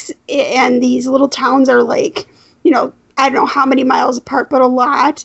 And it's just her trying to like figure out, where did my friend go, and can somebody please help me? And they throw a ton of red herrings, and they make it seem like everybody she talked to could have had something to do with it. It is the slowest of all burns. However, it's very beautiful the whole time that you're watching it, and the payoff at the end, I was like, what? I did not see that coming. It goes off the rails at the very end, and it looks really beautiful for being a 1970 movie. It doesn't have that like grainy look to it. You could tell this had some money behind it, even though like the whole thing just takes place in the French countryside. And I watched it on Canopy, which is through my library. If you're out there and you have a library card and you're not sure if your library offers Canopy, it's worth finding out, because they have like a really well curated collection of movies, and I think you get 10 watches a month, and there's a lot of stuff out there that you don't really find anywhere else. And for any of my other fellow Whovians out there, I know there's got to be at least one or two. This was written by Terry Nation, who is one of the original writers of Doctor Who. So I'm just geeking out a little, but it's just kind of cool to see this totally different side of him. I mean, this is a very quiet movie, and it's disturbing in like the way that this poor girl, I mean, she looks like she's maybe like 18, and just how helpless, and it is such a good story with a really, really great payoff. They totally got me, and that's where I watched it, but I did look. It's available to rent from many places for like $1.99. It's definitely worth your $1.99. But I totally recommended it. Really good. The hidden gem. Did you see who the main girl is? Pamela Franklin, who played Flora in The Innocents. Is it? Mm-hmm. I didn't know that. I mean, yes, I saw who that was, but I didn't know that. Yeah, 9 years earlier. She was Flora. Wow. Yep. Okay. Yep, that's cool. I've never I mean, I haven't revisited that remake, so now I'll go back and watch this one and then go revisit the remake, because I remember liking it. So I think you'll like it because you have the patience for a slow burn, and this is definitely that. Yeah. And it's not like it's not slasher horror. It's more of like real life horror. Oh yeah. But it gets you. That's the scary stuff. Real life horror. Yes, exactly. So. Yep. All right. We're back up to me, right? Yes. I'm gonna go with a new movie that I saw at the theaters, and it's. I don't know if it's a wide release. I saw it in a smaller theater around me, but I'm not sure if it was wide release. It's called Separation. Do you guys hear anything about it? No. It's been getting I feel like trashed. I saw something online about that one. It's been getting trashed.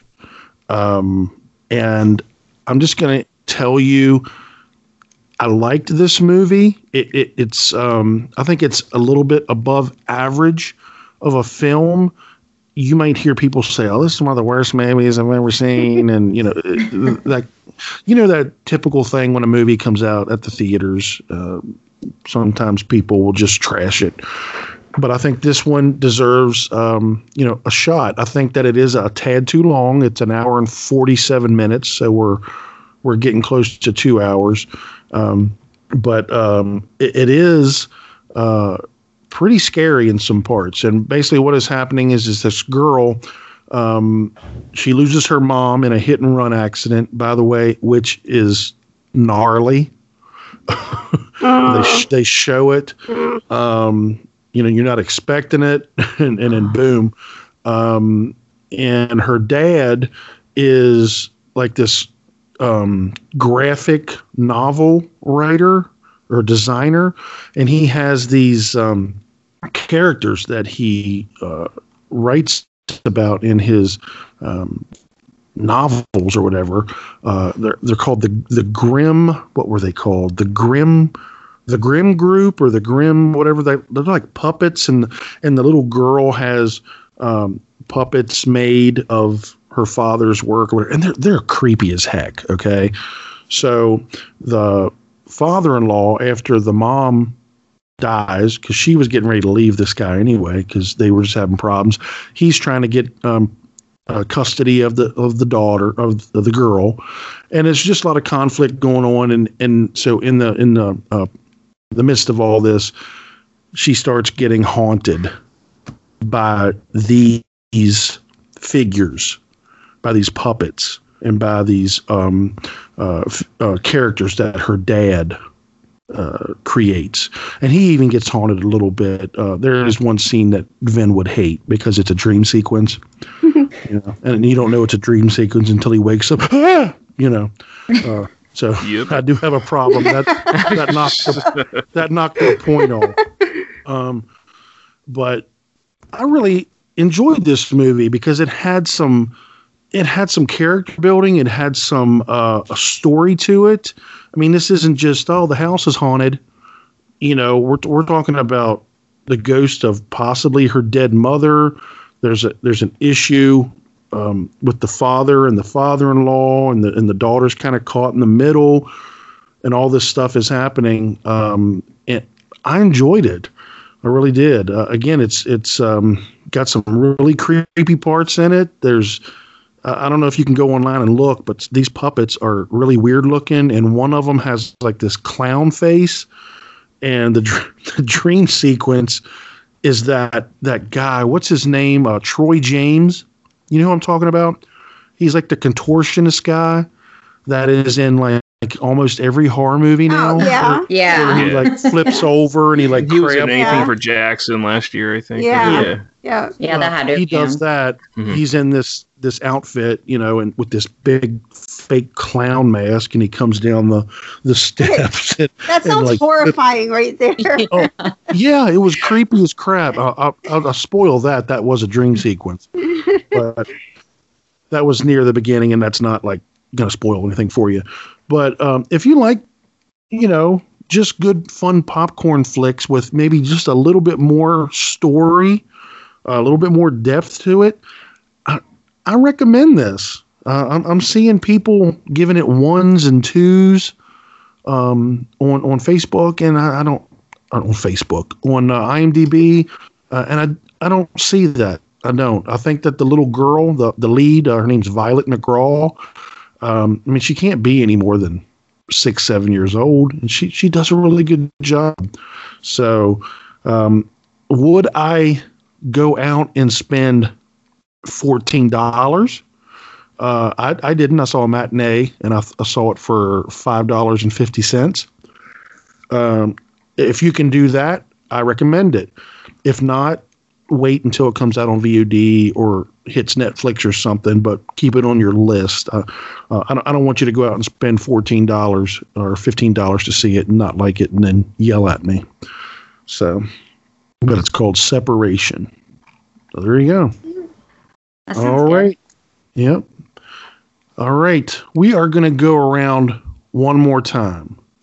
Okay. So what we do is basically anything you want to talk about. If you want to talk about the last 2 or 3 movies that you have on there. Of course, Tammy has like 27 movies left. Yes, she does. She's going to go through. But go ahead and just talk about any of the movies that you have left. Okay. So one, I have to say I was not overly excited about, but I did think it was going to be right up my alley. And it ended up not being the case, unfortunately, for me. But I finally watched Saint Maud from this year. And Rose Glass is the director and writer, and it's her first full-length film. And I am excited that it's a horror movie by a female director. and I hope that she makes more stuff and that I enjoy it more. But the plot summary is Katie, a girl who now goes by Maud, is a nurse caring for a former dancer and heathen, Amanda, who's dying of cancer. And Maud has recently found God in response to a traumatic event in her recent past. Maud believes that God has told her to save the soul of Amanda, and she wants to rejoin God in his heavenly kingdom, and this is kind of her task, she thinks, to achieve that. So Morfydd Clark, I think is how you say her name, is the main actress who plays Maud. And then Jennifer, I'm going to guess L, is Amanda. And those are the two main actresses. I mean, I thought that they were both great. I really did. I thought Morfydd was really good. And I think that the title choice is really cool.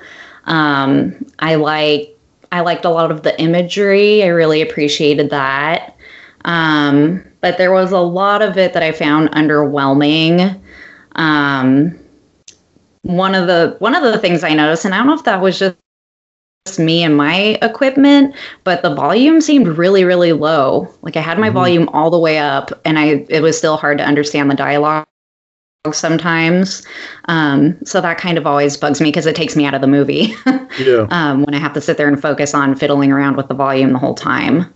But as far as the actual story goes, I felt like it wasn't really fleshed out enough for me. And I don't know if this would make it worse or not, because I felt like the pacing wasn't that great. But I feel like if it was actually, and to be honest, I love slow burns. But I don't know, the movie is like not even very long, but the pacing was weird. Like the first half of it was kind of boring, and then all of a sudden it ramped up at the end. And I just kind of wanted more of Maud's backstory and why she was the way she was. I wasn't really sure if she like grew up religious and then all of a sudden she was going back to that, because it seems like, you know, she thought of herself as kind of a sinner in her recent past. So I was just kind of like, where is this coming from? And then without giving anything away, the event that kind of sets her on this path, I felt like personally it wasn't a big enough thing to tip her over the edge the way it did. Like obviously that would be horrible to experience, but it just didn't connect. It just kind of felt out of nowhere. But I did want to ask you specifically, Mark, as you're our, religious one here. I was kind of wondering how you felt about the whole crazy religious person portrayal, when I feel like it's not really earned in this. Yeah, I mean, you don't get a whole lot of backstory, from her, why she is the way she is. I understand that there are some crazy religious people. There are that feel like they're hearing from God and hearing voices and doing things that just that really, I believe in the Bible and what the Bible teaches, and a lot of what the Bible teaches, especially in the New Testament, is about loving people, not, stabbing them to free their souls or right. Putting needles in your shoes or tacks or whatever that was. I don't know where they're getting. I think a lot of that is a Catholic type thing. Right. Yeah. And this is Catholic. Like the self-flagellation or the self, harm, because I'm bad. So I need to, so I understand that people like that exist, and it does tend to give just regular Christians like myself kind of a bad name. But I can't ignore it. They do exist. There's crazy people, they're religious zealots, so to speak. But I will say this. I mean, if you look in the New Testament, the people that Jesus was the hardest on was the religious zealots. So Right. he called them hypocrites and a bunch of snakes. So take that how you will. So I just felt like specifically in this movie that it was kind of unearned, because I feel like that's fine in other movies, but I felt like in this, like it seemed kind of exploitive of that. Yeah. Well, and you also, so I just was wondering how you felt. And you also you couldn't tell, like, I guess, what it looks like to somebody else as opposed to what she thinks is happening. Mm-hmm. You know, they kind of split it there, especially like there at the end, which I won't spoil, but everyone else on the beach sees something else happening. Right. And she sees, you know, something else. So that's my favorite scene. Are they trying to say that this is, you know, real for her? Or are they saying like she's crazy? She's a crazy religious nut, and I don't know. But I don't think it was earned. They didn't give a whole lot of backstory, and I wish they would have. Like, why is she so, you know, religious, or why is she? What happened? Because didn't she lose a job? Or left a job because of something that she had done or something that had happened? Well, we didn't get much story about that. And the lady that came to her apartment, it was like, I wanted to check on you, and what happened? Like, maybe they said it, and it's probably been a good 8 months since I saw it, so I'm not 100% sure. I mean, I just don't want to spoil it. Yeah. But it doesn't seem like that big of a deal, to be honest. Yeah, but I not enough for her to be experiencing things the way that she is. Yeah, I mean, honestly, I do believe like there were some really, really creepy set pieces. I think the jump scare at the end really got me. Yeah, it got. You know what I'm talking about, probably. Yeah, I like those aspects. There was and there was a whole section there, like almost towards the end, where shades of the witch, where she hears a voice, and like there's like a real voice, like and it's I believe it was Latin, I don't remember, but that was creepy, you know. Right. Oh, it was actually Welsh. Welsh, that's right, that's Welsh, because she was Welsh. She was Welsh. The actress is Welsh. Yeah. You know, so and that was her voice. Did you know that? I did. That was one of my little her voice, tidbits. And they kind of So that also, if you know that, makes you think that it was in her head. You know, right? It's her own exactly. Voice, you know? So I still like the movie. I can see the first time I watched it, I was a little underwhelmed. But I've watched it a couple times after that, and I just enjoy it. Like sometimes that's what I need. I need to come into a movie with no expectation.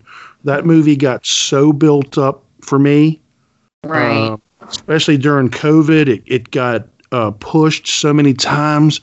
When is this going to come out? We've got to see this.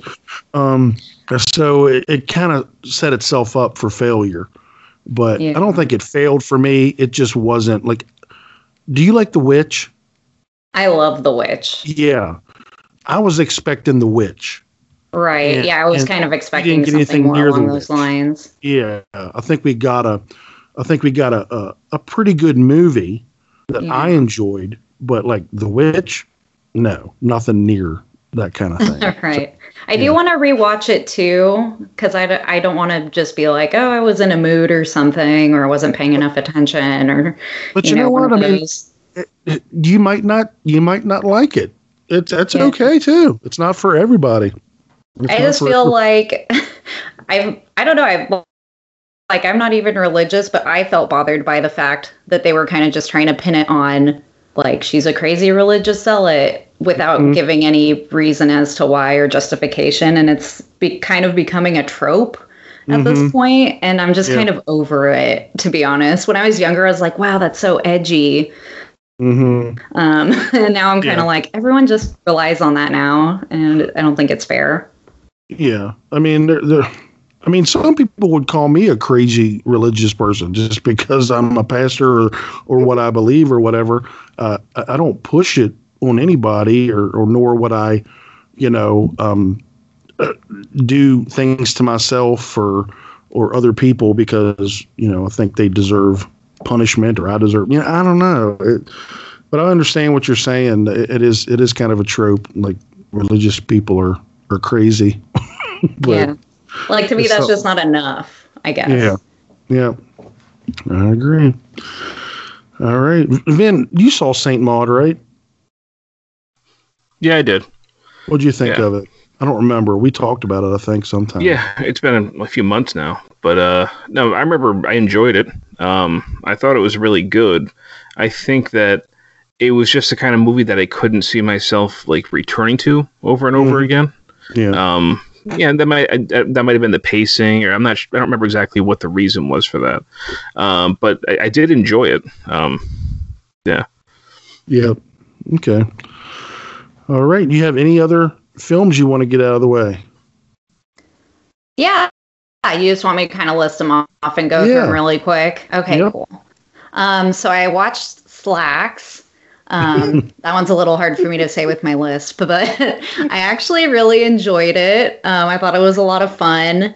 There were a few moments where the pants they must have been CG on some of the parts, but I know a lot of it was them actually just moving the pants around too. And I thought that those scenes were really awesome.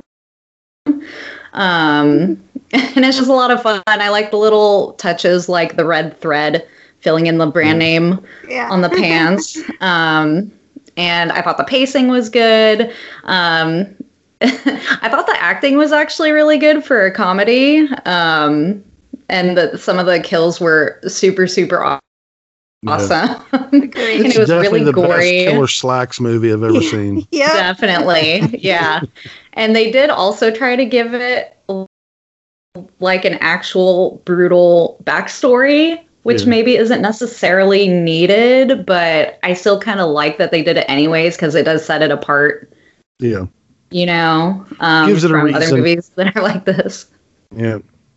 But I really like that main actress. And I don't know if you actually, is it Romaine Dennis or Roman Dennis?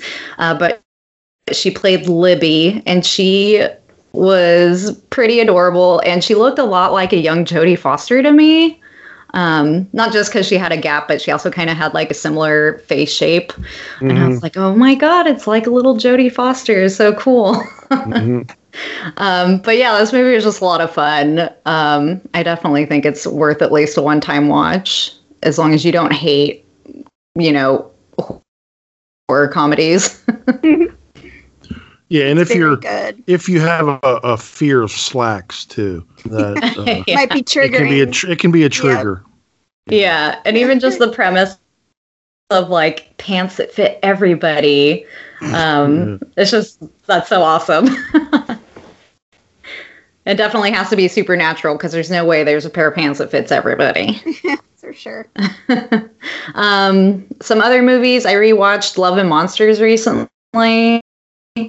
And I don't actually rewatch a lot of movies because I'm always trying to like consume new movies that I haven't seen yet, just because I don't have a ton of time. But every once in a while, if I watch one and I know that my daughter's gonna love it, I'll rewatch it with her.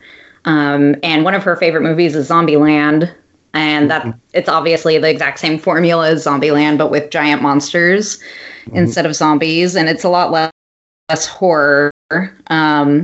But it's so much fun, and I've decided it's definitely at the top of my like feel good movie list. Yeah, I really liked. I think the CG in that looks so good, and I'm kind of a hater of CG for the most part. But it didn't bother me at all in that movie. I thought it was great. Yeah, I did too. Even though they're stealing the Zombieland formula, but I think that it's actually kind of better in a lot of ways. But it's way less horror, so it doesn't beat it in that regard at all. But I don't know, I kind of like the characters a little more, and they have a dog And of course, the dog is the best character. It makes you a lot more. What's the word I'm thinking? You're just like really invested in the dog because it's a dog. But yeah, that one's so much fun, and my daughter did love it. So that was a really fun rewatch. And then I guess let's see. I'll bring up like one more. I recently watched Hunter x Hunter from 2020. Love it. Yes, it was directed and written by Sean Linden. And I'll do a little quick summary for that one, where it's Joseph and his family live in the remote wilderness as fur trappers, but their tranquility is threatened when they think that they are being hunted by the return of a rogue wolf, and Joseph leaves them behind to track it. This ended up being my number 2 for 2020 so far. I think I only have like 60 watches for 2020, but I really, really liked it. It's another one with a really great ending that really sticks with you, and I think definitely sets it apart from other movies that might be similar to it. I think the one like downside for me on this was Nick Stahl it was really hard for me to like disconnect him from him being Nick Stahl, but not Devon Sawa for some reason. I like didn't even know it was him until I looked it up, and I couldn't believe it. I thought he did a really great job of masking his fame. But Nick Stahl, I was like, oh, that's Nick Stahl. He's so unique looking, I guess, is maybe why. And his acting seemed a little less good than everybody else, and it might just be because we spend more time with the other characters, maybe. But yeah, so he was kind of whatever. But I loved everything else about the movie. I thought it was really great. There's lots of tension throughout the whole movie. And that ending just is like so good. So terrible and so good. Definitely sticks with you. Yes. Tammy, was that your number 1? I think my number 1 was the what's her face? Promising Young Woman. Promising Young Woman, but yeah, it might have been my number 2. I think, yeah. Yeah, I forget. Yeah. I knew it was high. Yeah. High, but it snuck in right at the end of the year. Yeah, I loved it so much. Yeah. Very good. Very good. All right. Well, Vin, finish it up. I've just got one more movie that I was going to bring up. And that's one that Tammy, I think, brought up last time. And that's The Block Island Sound Yes. on Netflix, right? Yeah, 2 brothers directing, right? Matthew and Kevin McManus. And this is one that I was really intrigued by the setup, where we've got on Block Island these mass fish kills and bird kills, and I thought the location was going to be very interesting, and there's a certain family dynamic that's happening, especially in the beginning, where this father continually he seems to kind of black out and leave at night. He doesn't really know where he is or where he's been, and there's a whole mystery wrapped up in this. And I was enjoying it, but then honestly, the second half did start to drag for me. My wife and I were watching it kind of late, and that's the only time we get to watch movies is late at night, and so we kind of struggle to stay awake as it is. And we had thought, we kind of said to each other, we're like, this has got to be almost over, right? So we checked the time, and it was only like 50 something minutes, and there was like 40 something minutes left, and we're like, okay, we have to watch the rest tomorrow because we couldn't stay up any later. But it's, I don't know, there is a nice surprise in the third act when it begins that kind of reinvested me, but then once you know what's going on, everything kind of goes pretty predictably at that point. The father that I mentioned, he does have this kind of severe look about him. And later, he's kind of off looking, but then they kind of try to make it scary later, and that really didn't work for me. And I don't know, just given the length and pacing of the film, I kind of wish there was more to chew on. Like, it's kind of a fairly thin plot with some dramatic points that we kind of see repeated over and over, especially watching the brother character kind of start going crazy. I felt like we were just kind of seeing the same thing going over and over again. And like I said, I like the concept, but I didn't find the family drama that we were seeing everything through very compelling. So I enjoyed it overall, I guess, but I wasn't that high on it. All right. That's the last one for you? Yes. Tammy, how did you feel about that one again? Did you like that one? Yeah, I really loved that one. Okay. Yep, I recommended it. Because it was on my list to watch. I thought Vin was going to like it more than he did, so. Well, I still want to try it. You, Vin. I got to disappoint everybody. One episode. You are. At least once an everyone episode. has their role to play. You know? That's right. All right, Taminator, let's have it. I know you got a list. I will go quickly, I promise. So this one, I know Jessica's seen, and it could be a whole episode on its own, so I'm really going to just give it the gloss over. And this is the series of Them on Amazon Prime. This is really hard to talk about without spoiling also. This is very like Lovecraft Country on steroids. So if you like that or thought that was hard to watch, well, this is all that and more. You know, I found parts of this just viscerally almost impossible to watch. And this is a series on Prime created by Little Marvin, which I did not know who he was before. And I would say if you're going to watch it, Amazon has some extras that you can watch. Definitely watch his little commentary because it helped me to understand a lot more what I had just seen. I wait and watched it, you know, when I was all done with the series. So, and Ty West actually directed a couple of the episodes, and you could tell, and he did the kind of the finale gangbuster last, one, and it's just really outstanding. So anyway, a black family moves to an all-white Los Angeles neighborhood where malevolent forces next door and otherworldly threaten to taunt, ravage, and destroy them. So I thought I hated all the white people in this, but if you watch some of what Little Marvin's commentary, the white people, and I'm not sure how I feel about this, and Little Marvin is black, the white people are awful because of things that happen to them, especially the main protagonist, Betty, who's played by Allison Pill, who I like her. You might know her from American Horror Story. And, you know, she is just the most god-awful person. But then he kind of gives her this, you start learning a little bit of her backstory, and I don't know if he's trying to make it, it still does not, there is no a reason for anyone to act the way that these people do. So I don't care. That bothered me, giving them backstories. It is just so unforgivable, everything that happened. And this one takes place a lot more in reality. You know, Lovecraft Country was very based. I mean, it has its supernatural elements, but they're more coming from like the mental space of the people. Where Lovecraft is totally based on a fantasy. The whole story is a fantasy. Mm-hmm. So, I mean, it is just really, really tough to watch. Jessica, do you have anything to add? Yeah, I agree with everything you said. And there were things like that where they gave certain characters more of a backstory, or even just some of the supernatural elements too. I was afraid we're going to detract from the real life horror of what we were seeing. It made me feel a little better that the creator's black, because if it was a white person, I'd probably be really mad. Yes. But I really liked that. So far, it's my favorite series of the year, and I really liked it. I think it's very well written in the history. I always like when stuff like this comes out that is based on actual history. Yes.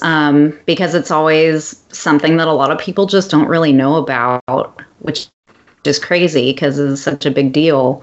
But I really enjoyed it because this is all kind of based around the Great Migration, and it's set in LA, and I'm from Palm Springs originally, which is close to LA, and even I just grew up with the notion that Compton is just the place where rappers are from. Right. I didn't know about a lot of this history either, so I really liked it because it's one of those things that after you watch it, you can't help but do more research. Yep. and find out the actual history of our nation that we should know, because it wasn't even that long ago. Right. What a shamefully whitewashed history we're all given in school.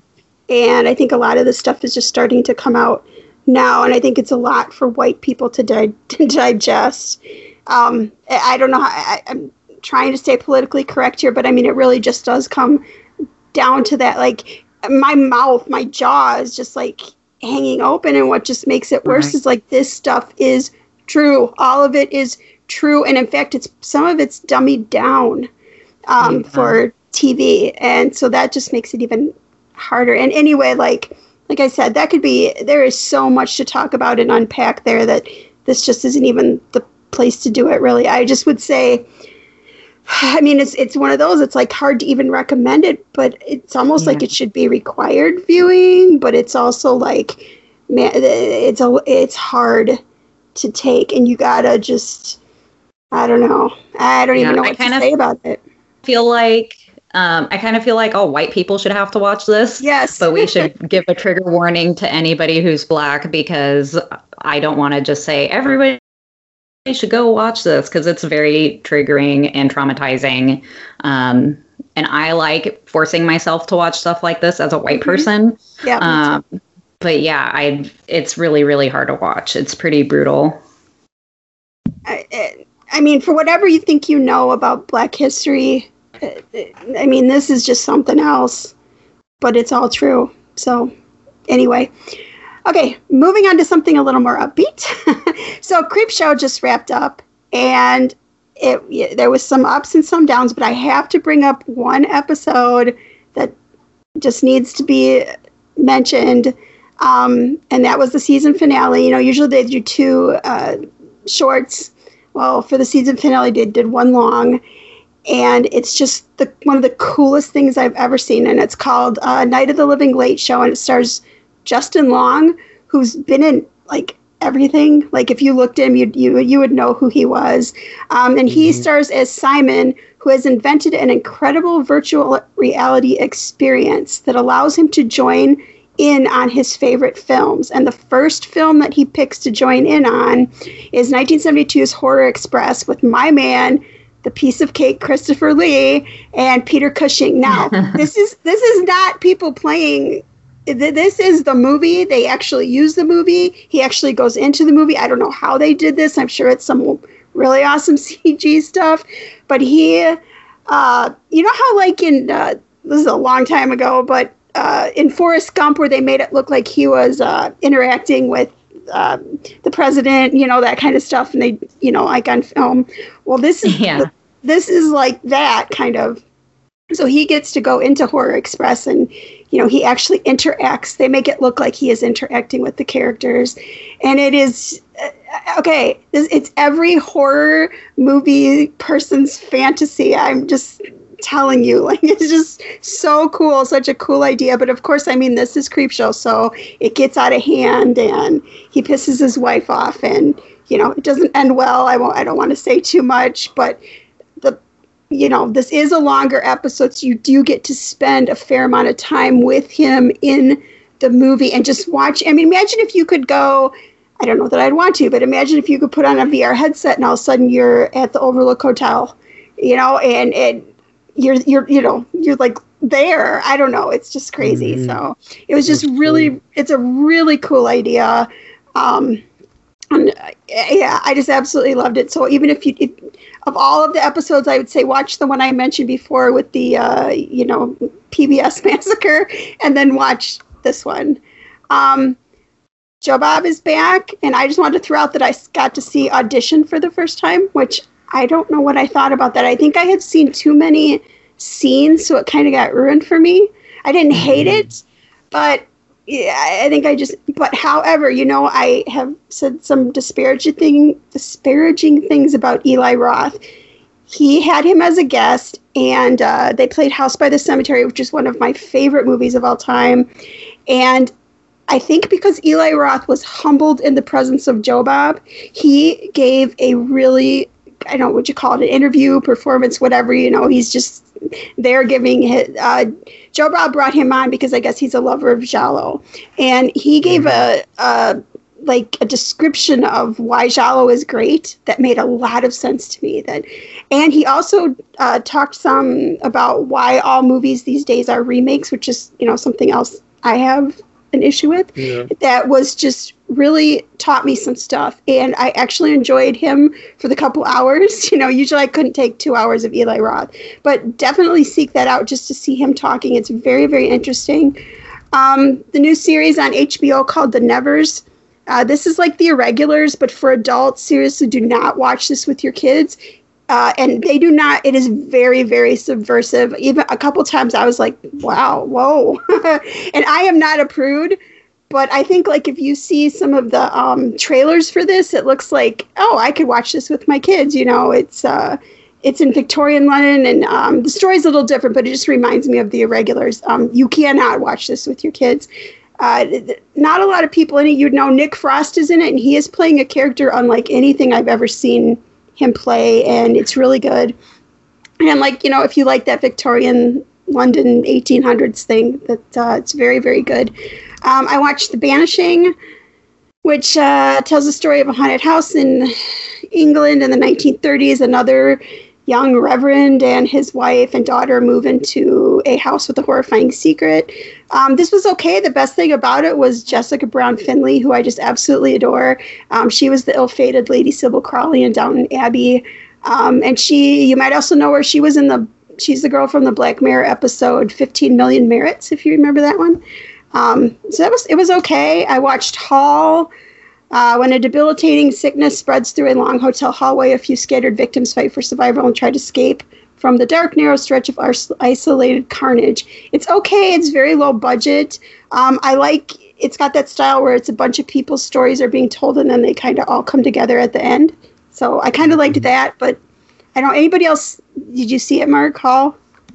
Yeah, same thoughts. Yeah. Okay. And I saw The Banishing too, and I think that I wish I liked it more me too. than I did because I love her and I love gothic like ghost stories, and it looks just good.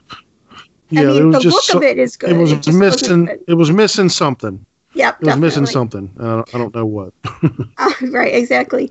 I watched Rose.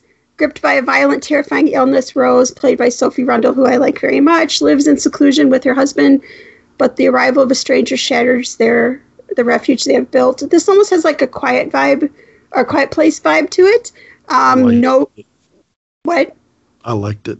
I liked it too. I liked it a lot, but no good feelings to be had here at all. But definitely worth a watch.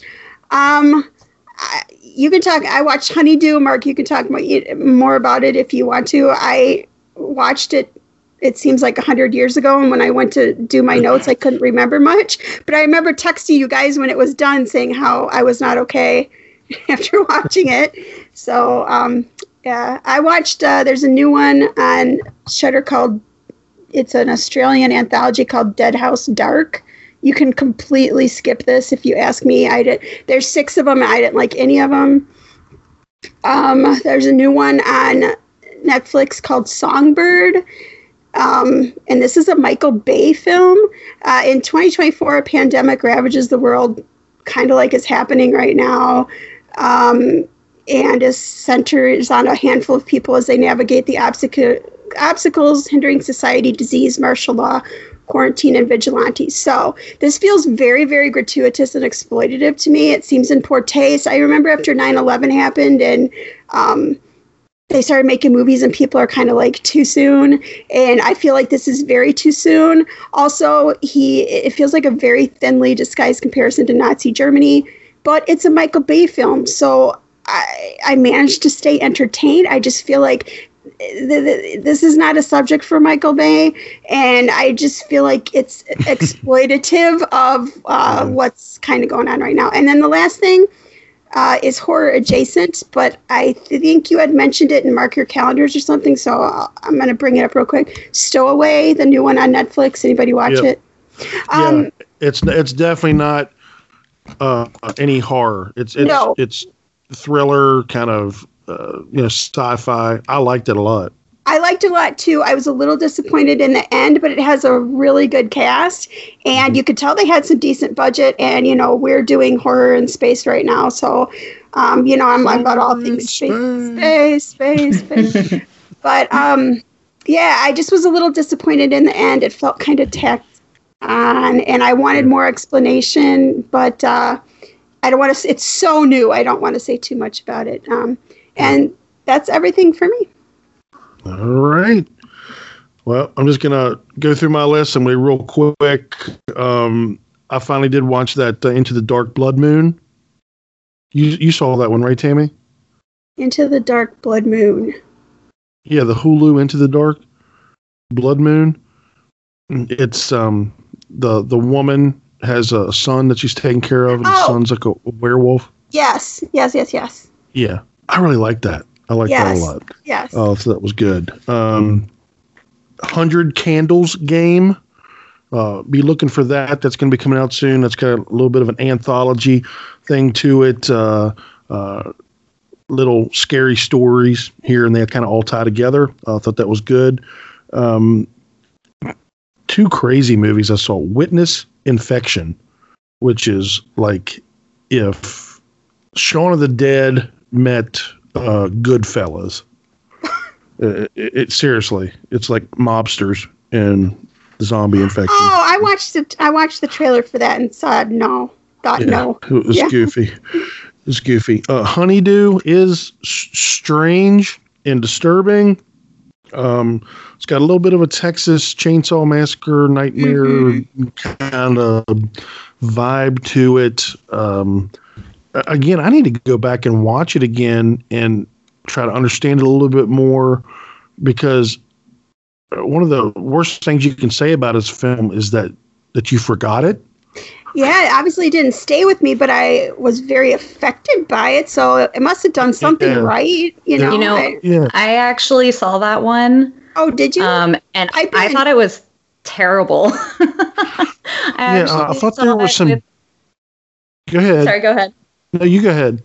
I was going to say, I saw it with my friend. I have a bubble friend. Her name's also Jessica, that I've been hanging out with during the pandemic. And we watched this one together, and we both thought it was terrible. I thought it was... I haven't said this kind of thing in a long time, but I honestly felt like they were trying to be really artsy with like the weird dream sequence that wasn't good at all. It was the worst dream sequence I've ever seen. And then they kept doing split screens and stuff like that, but it felt like it was for no reason. So it was just really weird. They kept putting in little things like that didn't make any sense. And I thought the guy in the relationship, whoever that actor is, I thought he was terrible. I thought there were some decent like set pieces, and I thought that it was a decent story that they were trying to tell. But like you said, they tried to be a little too artsy, and it wasn't easy to kind of put together like what was happening. Yes, right. It wasn't well executed, I guess. Yeah. Some interesting ideas, but just not put together in a cohesive way. Yeah. And I'll watch it again, probably a couple more times before the end of the year, just to kind of, give it another chance. But yeah. So that was Honeydew. Let's see. Benny Loves You is coming out. I thought it was fun. It's about, toy that, kills people, and kind of, it's got some over the top slapsticky gore. If that's your thing, you're going to love Benny Loves You. Is it better than Willy's Wonderland? That's what comes to mind when you... No. Not even close. Not even close. It's not that sort of movie, but Willy's Wonderland, all that was him, knocking the heads off these things and like black blood splurting. That's not even like gore. This has got like slow motion fingers getting chopped off and blood spurting everywhere, and nice. I mean it's you could tell they had a lot of fun making the movie. Definitely much better than Willy's Wonderland. Oh, good. Bloodthirsty is a new one that I enjoyed. This girl is a pop star, and her and her girlfriend go to this producer's house for like the weekend to kind of work on her music.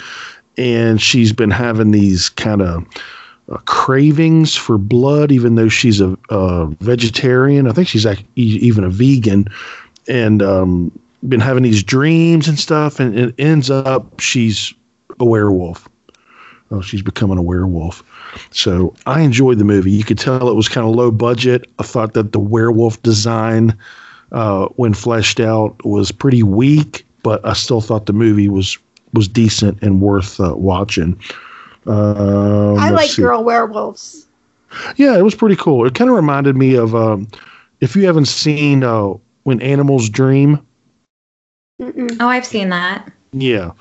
I like that movie. Yeah, kind of reminded me of that vibe a little bit. And I think that's really about it. The Resort, which was about these. Oh, how was that? I think I almost watched it. It wasn't really. Okay, yeah. It wasn't really that good. It was a bunch of kids walking around doing nothing until the last 20 minutes, and then the last 20 minutes wasn't really a great payoff. So I would skip it. So, and that's about it, man. That's about it. So I think we maybe mentioned enough movies tonight. I really do. Woo! Yep. Yes. Yay. All right. Well, let's wrap this up and get on out of here. Let's say a special thank you to Jessica for coming. Yes, thank you for coming on. Thank you, guys. Yes. This is awesome. Yes. Would you like to say anything about, like, if anybody wanted to chat with you on Facebook, or you just want to remain in the shadows? I'll give you that opportunity. Yeah, I love talking about horror, and I don't have enough friends in real life that watch horror. So I welcome it. I'm actually not really on social media as much, except outside of trying to talk to people about horror. So on Letterboxd, my name is Ashy_Slashy. And that's a reference to Ash versus the Evil Dead. I love that show. And then on Facebook, I'm just Jessica Schmidt, and I'm always in your guys' group. So you can always talk to me there. On Twitter, I changed it to @AmateurDestroya, which is DESTROYA. You got to get the Destroya. Yeah. Not Destroyer, it actually wouldn't let me do enough letters to make it Destroyer. Exactly. Okay, this is cooler. Yes. And then on Instagram, I'm amateur_destroyer_.